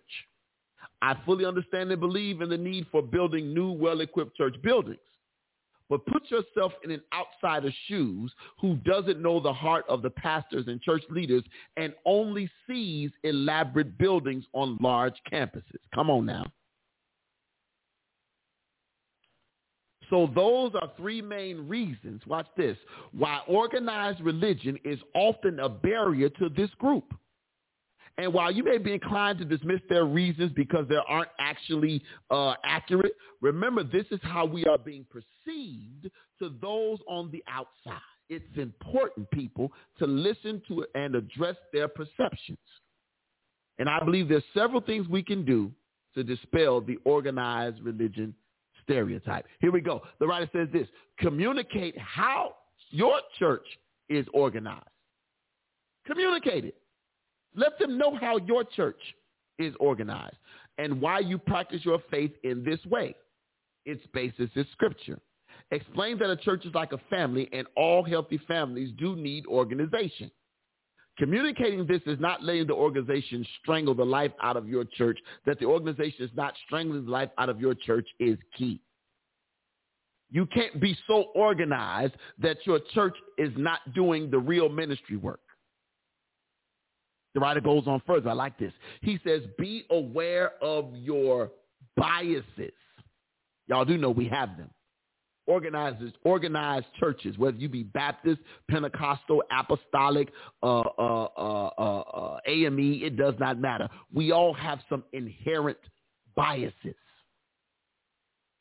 So the writer says, be aware of your biases. He says, I'm convinced that emerging generations are open to hearing hard things that go against today's culture.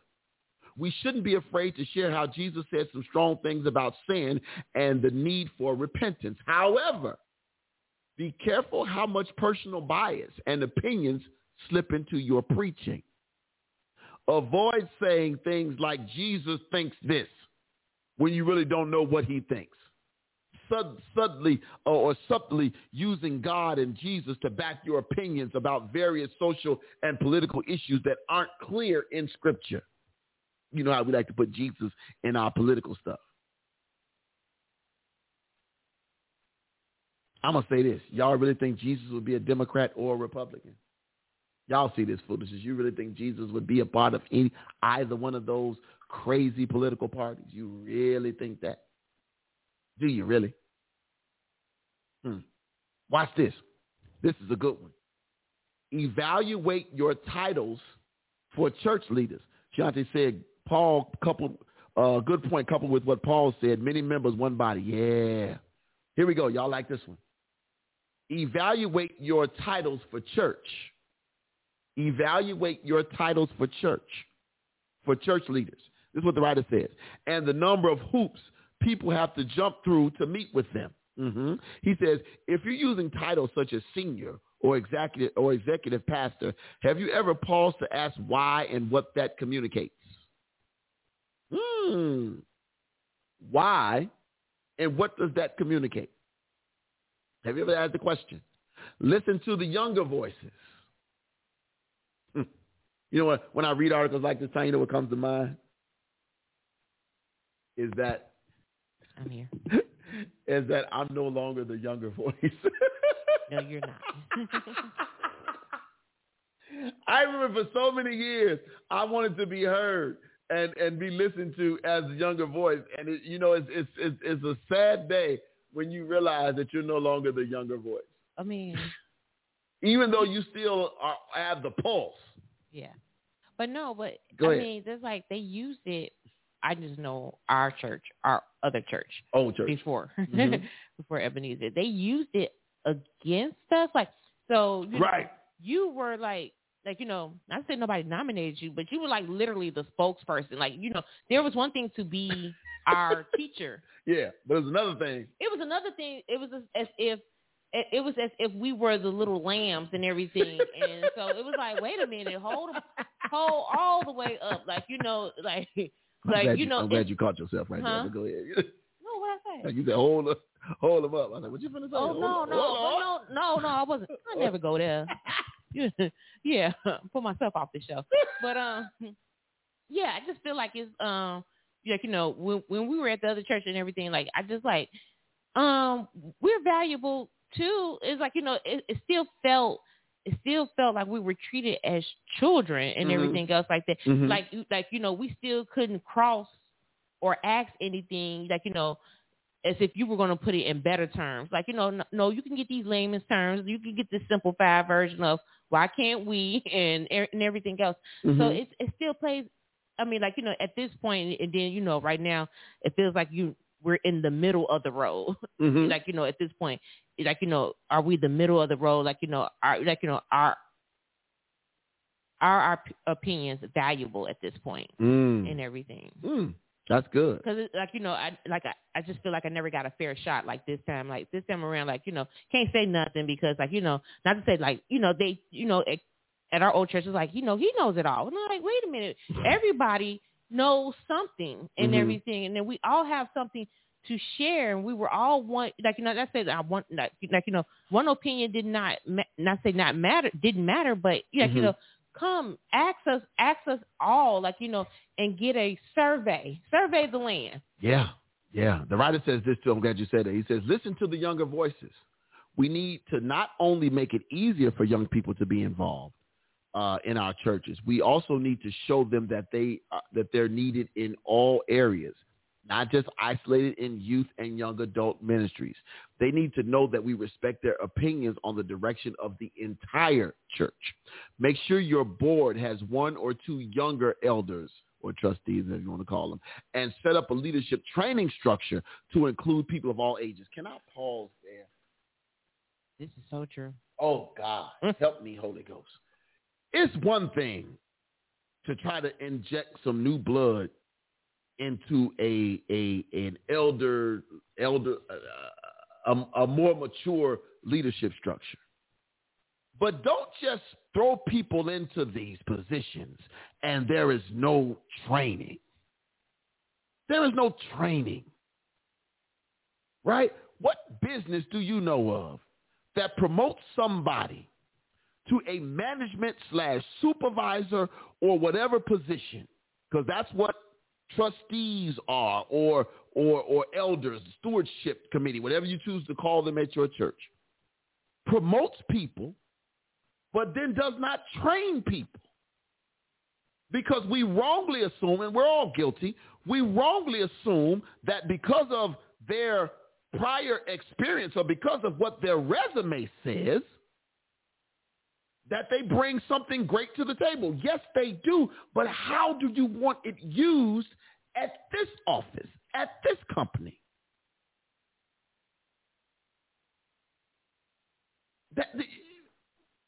We got to learn, right? Because you're setting them up for failure when you put them in a position and you give them no training. That would be the equivalent of me going out and because you can, just look at it this way. It's like making somebody who has children. LaTanya, you got 2 kids. Guess what? You are now over the youth church.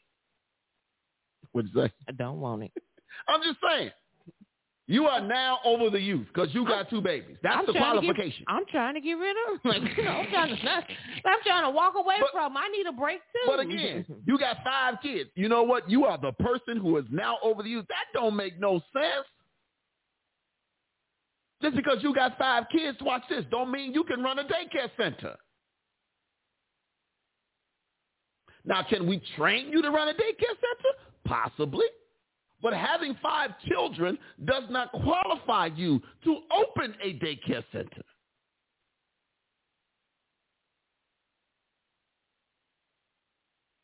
What if, watch this. Here's a good example.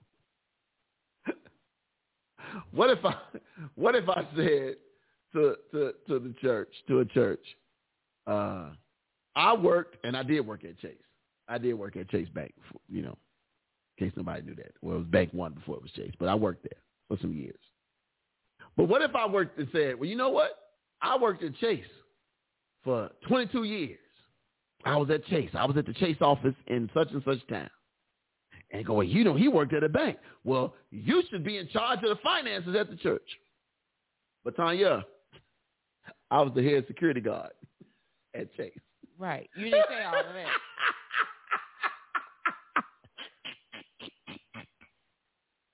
I was head of security. Oh, watch this. I was head of the fraud department. Mm-hmm. That don't qualify me to run the finances at your church. Yes, I worked there. Yes, I put in my time. Yes, I know how to find some fraud.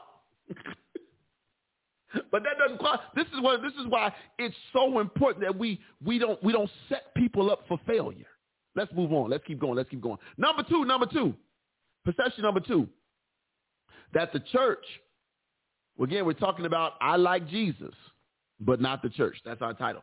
But watch this. Perception number 2, that the church is judgmental and negative.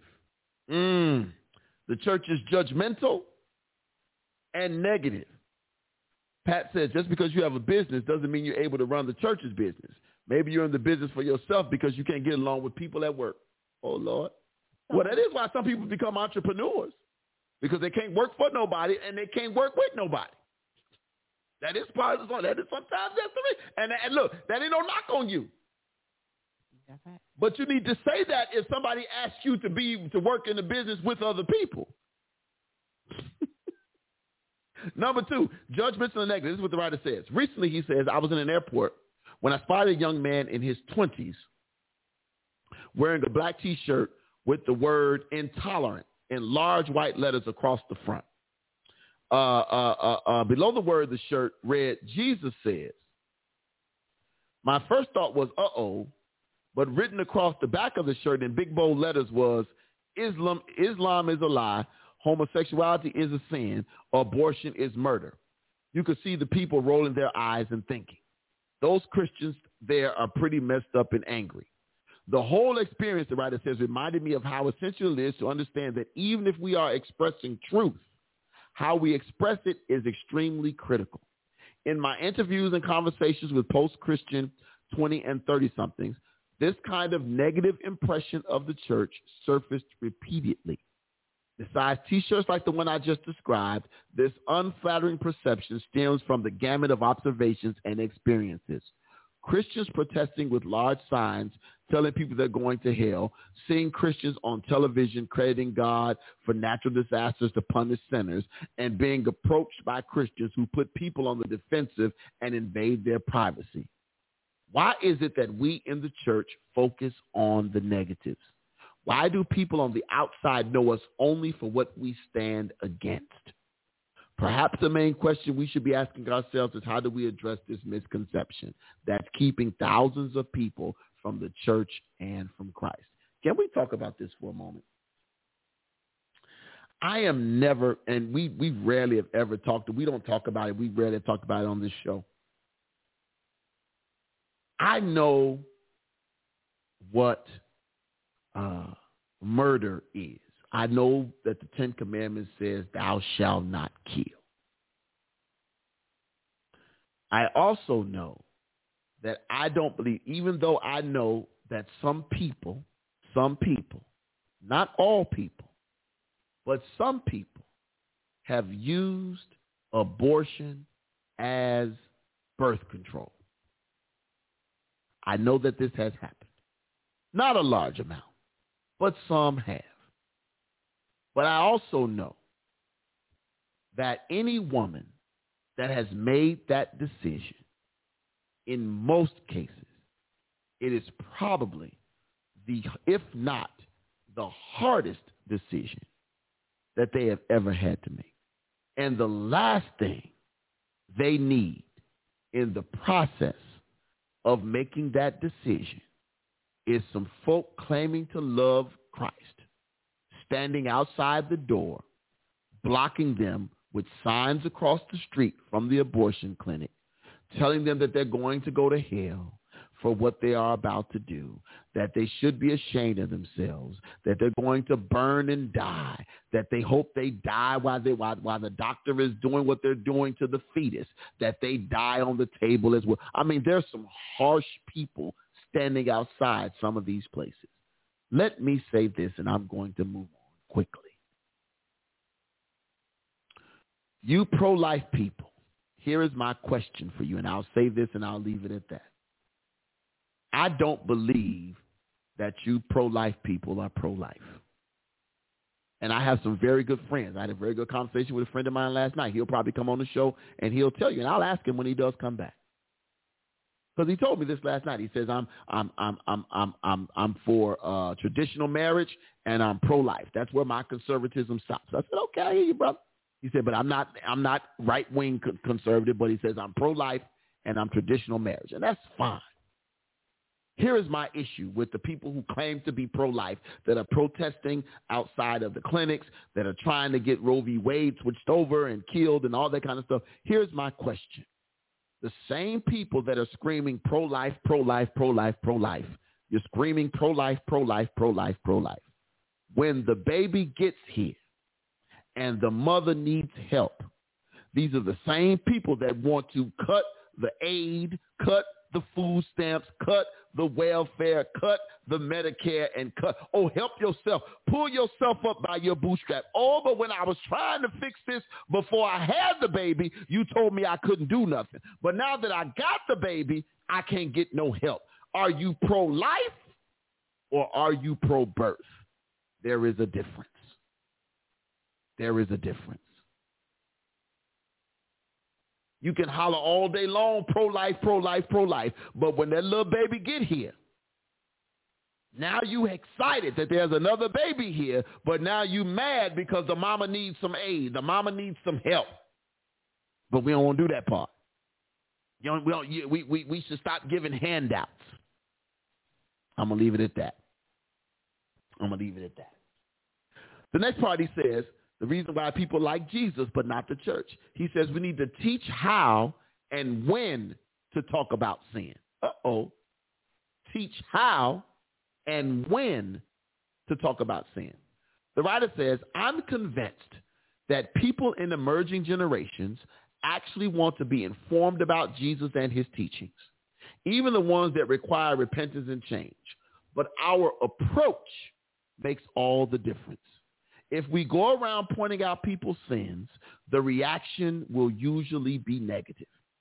But if we share how we can become more loving and more like Jesus by changing in certain ways, then it's often accepted as a positive thing.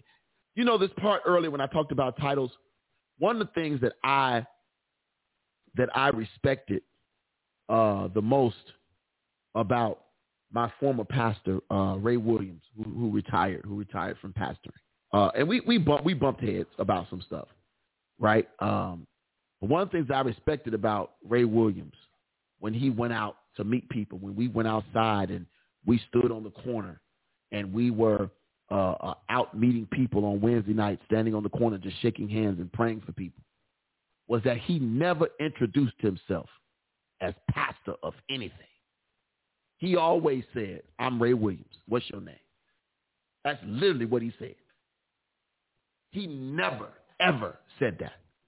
One of the things about my mentor, Gerald Dew, my mentor, Keith Gordon, my mentor, Dr. Julian Spencer, Benjamin Turk, when they go out and they meet people, they introduce themselves. How you doing? My name is Julian. My name is Gerald. My name is Benjamin. My name is I'm Ricky Guyton. That's my name. Never I'm so and so of the so and so. Why? Because when you're meeting people for the first time, do you really think they care about your doggone title?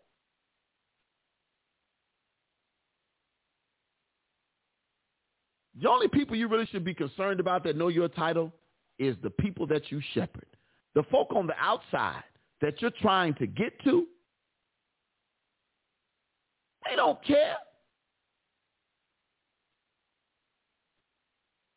I earned the right. Let me say this. I earned the right. I put in all of the hard work, the labor, and everything to have the title doctor. Not in just in name, not honorary, but in all the work, all the writing, and the longest dissertation ever. I put in all the work. But I would never introduce myself to someone on the street whom I was trying to minister to as, hey, how you doing? I'm Dr. King from the historic Ebenezer Missionary Baptist Church, the birthplace of gospel music. How are you doing today, you little peasant? I'm here to pray for you and to let you know that as the doctor, I am here to let you know about the love of Jesus and all of those things. No, man. What's up, man? My name is Dana. How you doing? I'm Dana. Don't get me wrong. I earned the title doctor. And the only person that's ever going to hold somebody accountable for calling me doctor is Cheryl Denise Mary Irene King. I gave her whole name. Giving out social too? No, I ain't going to do that. Okay. But she's the only person that's going to make y'all call me doctor. She's the only person. She's the only person. Because she has issue. They better call you what I'm like, okay, calm down. It's all right. It's okay. I don't care nothing about that. At my school, I love my grade level partners because they make it a point. They make it a point to you know, it's the Dr. King show at the school. And you know, and sometimes it's, you know, and my mentor told me you earned it, so carry it. And I'm okay with it. But I'm not about, you know, because at school, they have to call you Mr. by your last name or whatever. And I get that. But when I'm out on the street, I'm not going to introduce myself as that. Guess what? Because guess what? At the end of the day, I'm servant. Because when you stand before God, he ain't finna call you Archbishop so-and-so. I hereby. No. No, he ain't finna do all that. So you might well get used to it. Sister Pitt says titles mess them up every time. Bless you, Sister Gibson. I see you. I'm sorry, Ernest. The abortion topic was just for a hot second. It was for a hot second. Hot second. I'll talk about it again when I get a pro-life person to sit over here, in this seat over here. I'll talk about it again. Shiante says it's the humility. Yeah. Think about it. Jesus never walked up to him and said, hey, how you doing? I'm the son. How you doing, bro? My name is Jesus. I am the Son of God. How are you? How are you? Hey, you that's blind laying over there by the pool. What you doing? What's up, man? Hey, how you doing? My name is Jesus. I am the Son of God. Yes, thank you. When did we see Jesus introduce himself that way? His followers called him teacher. Yeah, they called him master, but guess what? He was that. He earned that. He was the Son of God. But he never went around bragging about it. He never went around bragging about it. He didn't have to. His work, watch this, his work earned him the title. Even though he had the title, his work gave a credence to the title Son of God. My God. Let's go. The writer says this. He kept on going. He says, those who like Jesus, he says, focus more on what we stand for. Instead of focusing on the negative, focus more on what we stand for. The writer says this. He says, those who like Jesus, but not the church, see him as one who stood up for the poor and oppressed. Scripture mandates that his churches follow Christ's instructions to care for the least of these. By doing so, we earn the respect of those outside the church. They are also looking for a church that expresses love and does not judge as Jesus taught. The writer says, I am part of a team that planted Vintage Faith Church in Santa Cruz, California. And over the past 3 years, I've noticed a pattern in people when they come to our church for the first few times. More often than not, they are asking about the specifics of our doctrinal statement or denominational distinction.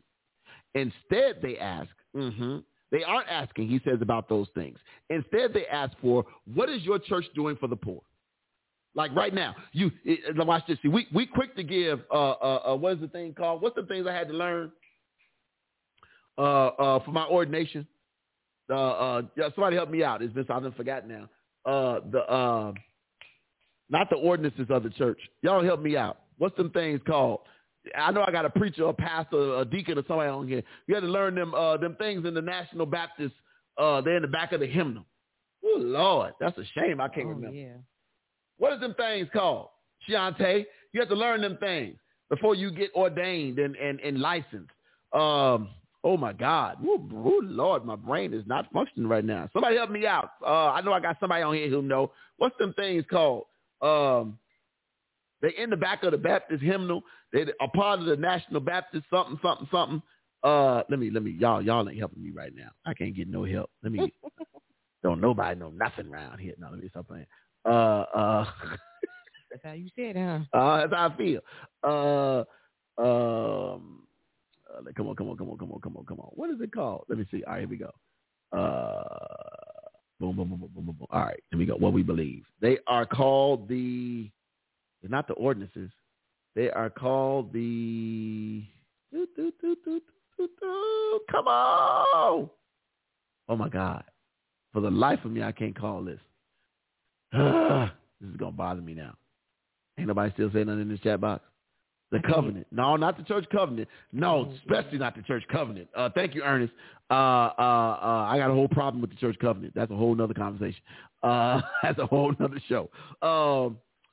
What is them things called? Oh Lord, this is horrific. And the bad part is I had to learn them. Not the bylaws. No, man. Girl, no.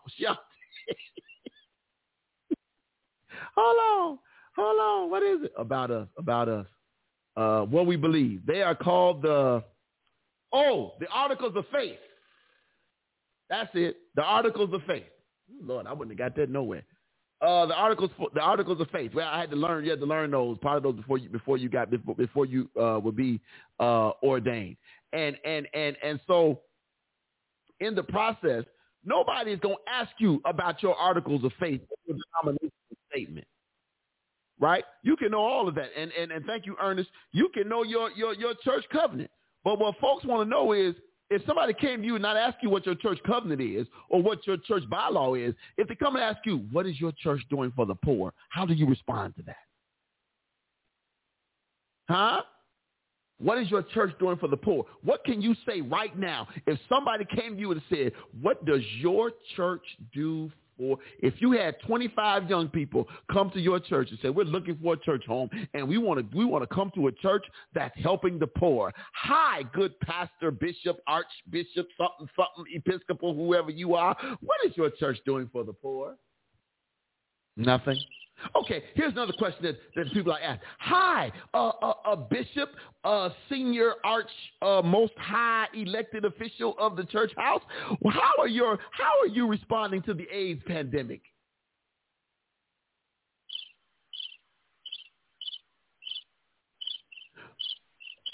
Oh, I'm sorry. How is caring for each other and those in the community a real part of the life of your church? Them birds loud.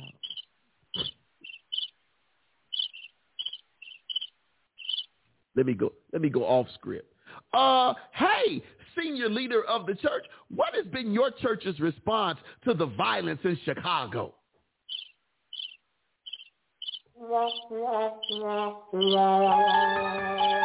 All that. All that. But you want them to come and join your church. You have no response to any of the main issues that are hitting this country and this city. But you want the 20 and 30-something activists. You saw all them young people that was out in the street during the George Floyd situation. I ain't talking about the ones that was tearing up. I'm talking about the ones that were truly marching, that felt like they wanted to be a part of something. Those are the people who are looking at your church, and they want to know what you stand for. The reason so many of our young black folk and young Hispanic folk are over there at St. Sabina is because Father Pfleger is on the front lines all the time. All the time. I'm not saying you got to be like Father Pfleger. I'm saying do something. Do something. Because you're telling folk what to do at the church and in the church. You talking to the same people. The same folk. Let's go. The writer says, post-Christians, emerging generations are watching to see if Jesus' church is taking care of the marginalized and being a loving versus negative community as serious as Jesus did. The writer says this, teach your church to break out of the Christian bubble. Teach your church to break. Ooh, this is long. Good Lord. It's long. And it jumps. Yeah. It jumps to what?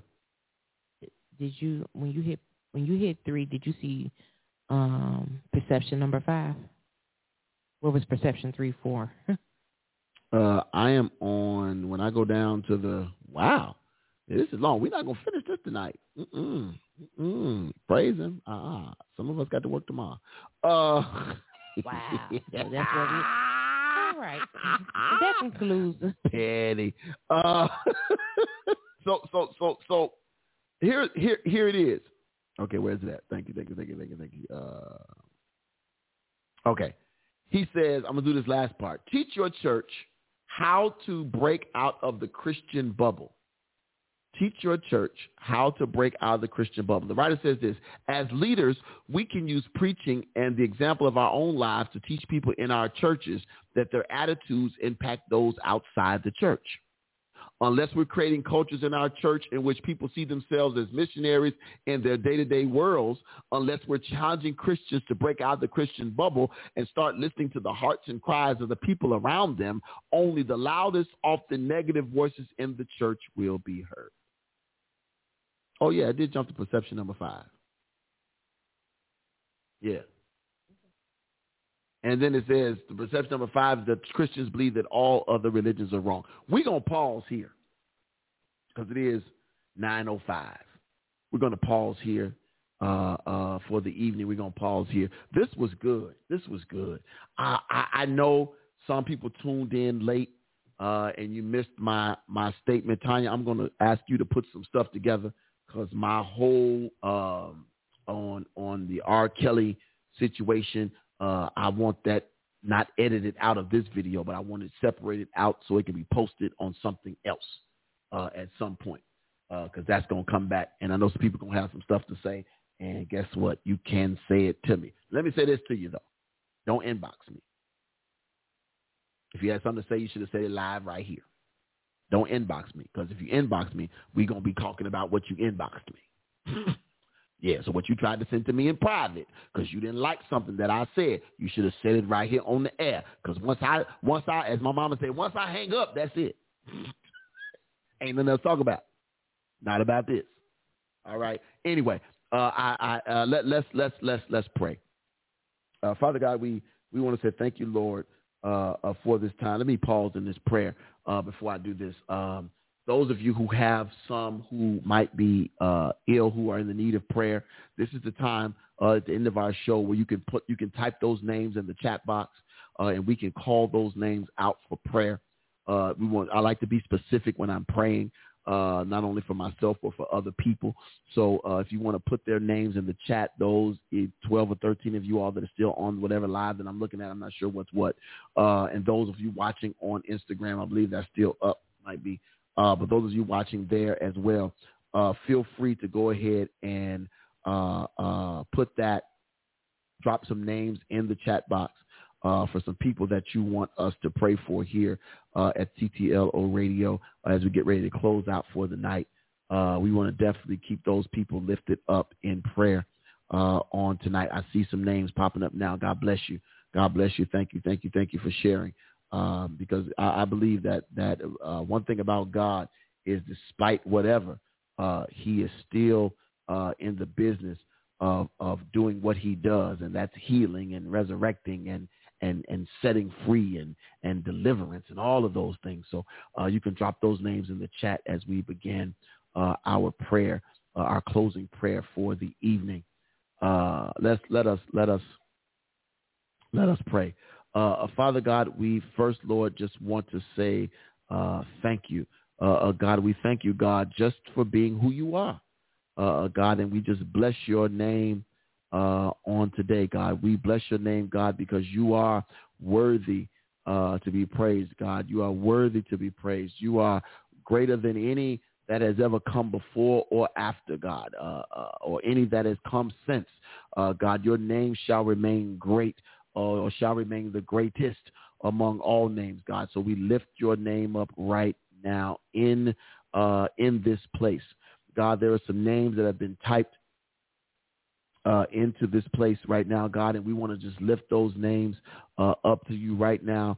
God, the names of those that have been listed in the chat. God, I want to lift up our brother Stanley Stovall, who had a minor operation on Friday. We want to lift him up right now, God. Let the healing already start to take place in his back, God. We know that you can do that, God. For Jennifer Adams' family, I want to keep them lifted up as well. For the St. Paul Church, we want to keep them lifted up as well. Dorothy says for her sister Ruby and Jackie, we want to keep them lifted up. For our usher here at Ebenezer, who lost her husband this past week, Sister Ethel Burns. We want to keep her lifted up, in the Burns family. We want to keep them lifted up in prayer. For one of my coworkers who is struggling with the chemo therapy, Francesca Peck. We want to keep her lifted up in prayer. Sister Gibson, we're lifting you up as well. We're lifting up Dorothy Gibson in prayer right now. God, there's so many who need you right now, God, and we know that you are a God who is able to do anything but fail.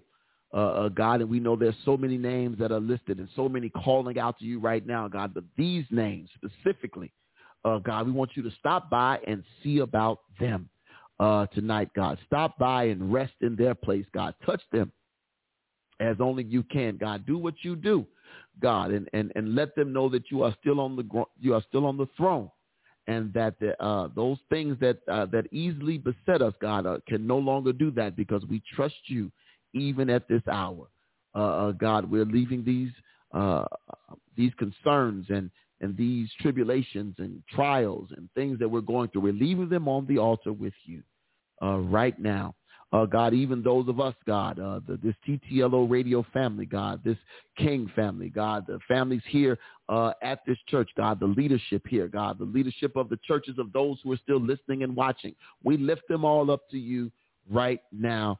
God, we lift up those people who survived, those people, those witnesses, God, who came forward, those who were abused by R. Kelly. We lift them up right now, God. Those people who sat silently in churches knowing that they've been abused, God, and no one has listened to them, God. We lift them up to you right now, God. We even lift up those, God, those women who's struggling right now with the decision about life and death of a child or fetus right now, God. Those who are scheduling abortions right now, God. Whatever they decide, God, we're lifting them up to you right now. In Jesus' name we pray.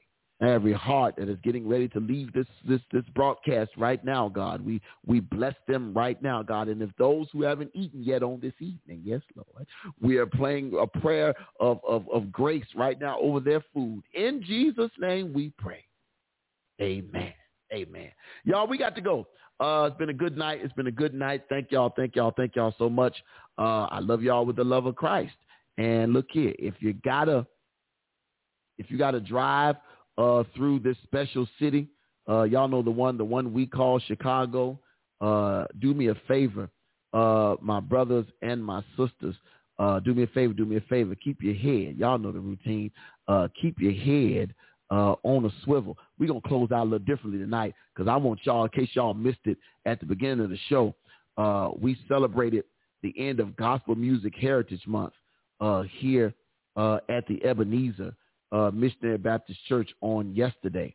And this brother, Malcolm Williams, came and he set our soul ablaze yesterday with his rendition of Precious Lord.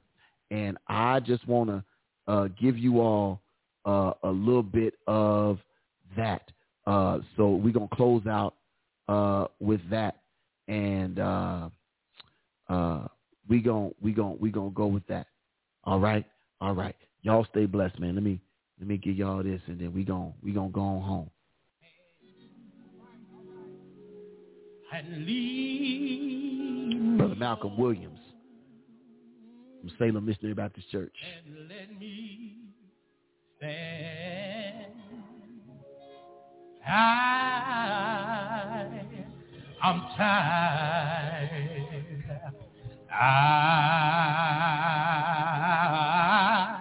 I am weak.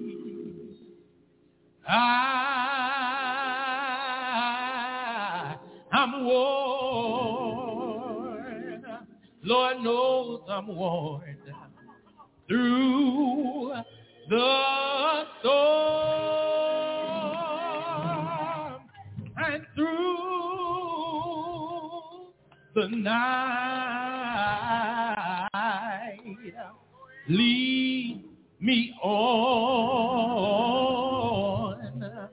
to your light and take my hand, precious Lord, and lead me on. And when my way grows straight, Yeah. precious Lord, I'm asking you to linger near. Oh, when my life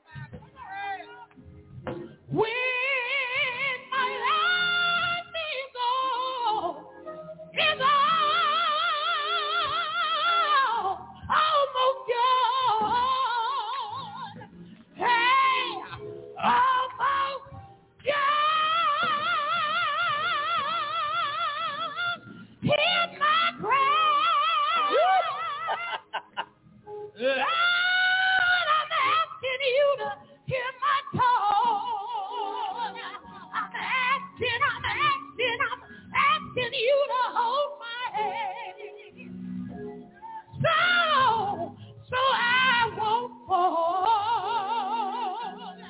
And take my hand. Precious Lord, I'm asking you to lead me home. And I'm on my way to my seat when I say this. Hey, praise God.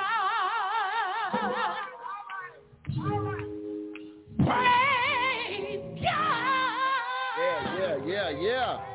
I just need about 50 people to praise God. If he's been good to you, praise God. If he woke you up this morning,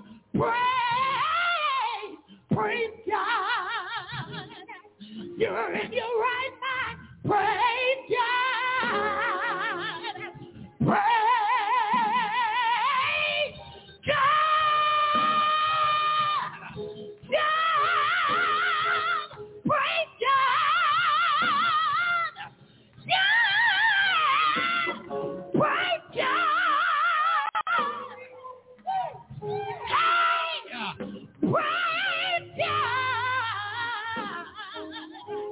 If there's breath in your body, you should praise God. Oh, praise God. And take my hand, precious Lord, and lead.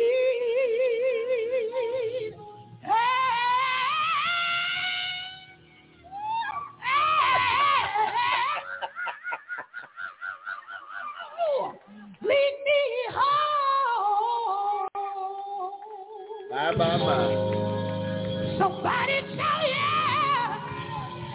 Somebody shout yeah. Woo. Anybody know that God has been good to you? I'm on my way to my seat.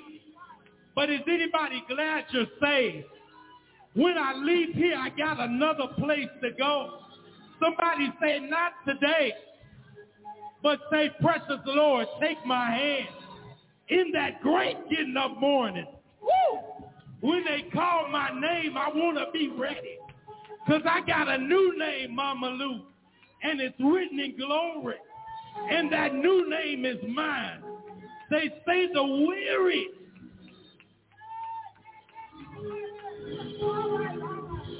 All right.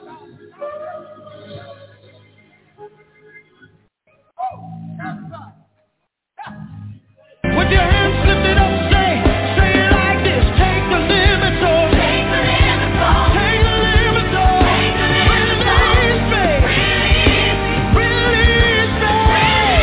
Oh, take the limits off. Take the limits off. Take the limits off. Release me. Oh, release me. Oh, take the limits off. Take the limits off.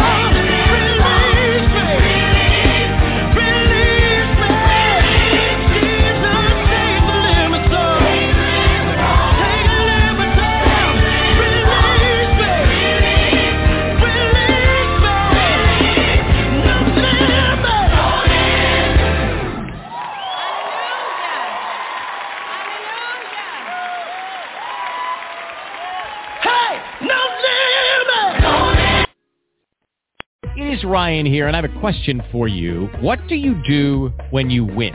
Like, are you a fist pumper, a woohooer, a hand clapper, a high fiver? I kind of like the high five, but if you want to hone in on those winning moves, check out Chumba Casino. At ChumbaCasino.com, choose from hundreds of social casino-style games for your chance to redeem serious cash prizes. There are new game releases weekly, plus free daily bonuses. So don't wait. Start having the most fun ever at ChumbaCasino.com. No purchase necessary. VGW. Void where prohibited by law. See terms and conditions. 18+. With the Lucky Land Slots, you can get lucky just about anywhere. This is your captain speaking. We've got clear runway and the weather's fine, but we're just going to circle up here a while and get lucky. No, nothing like that. It's just these cash prizes add up quick. So I suggest you sit back, keep your tray table upright, and start getting lucky. Play for free at LuckyLandSlots.com. Are you feeling lucky? No purchase necessary. Void where prohibited by law. 18+ terms and conditions apply. See website for details.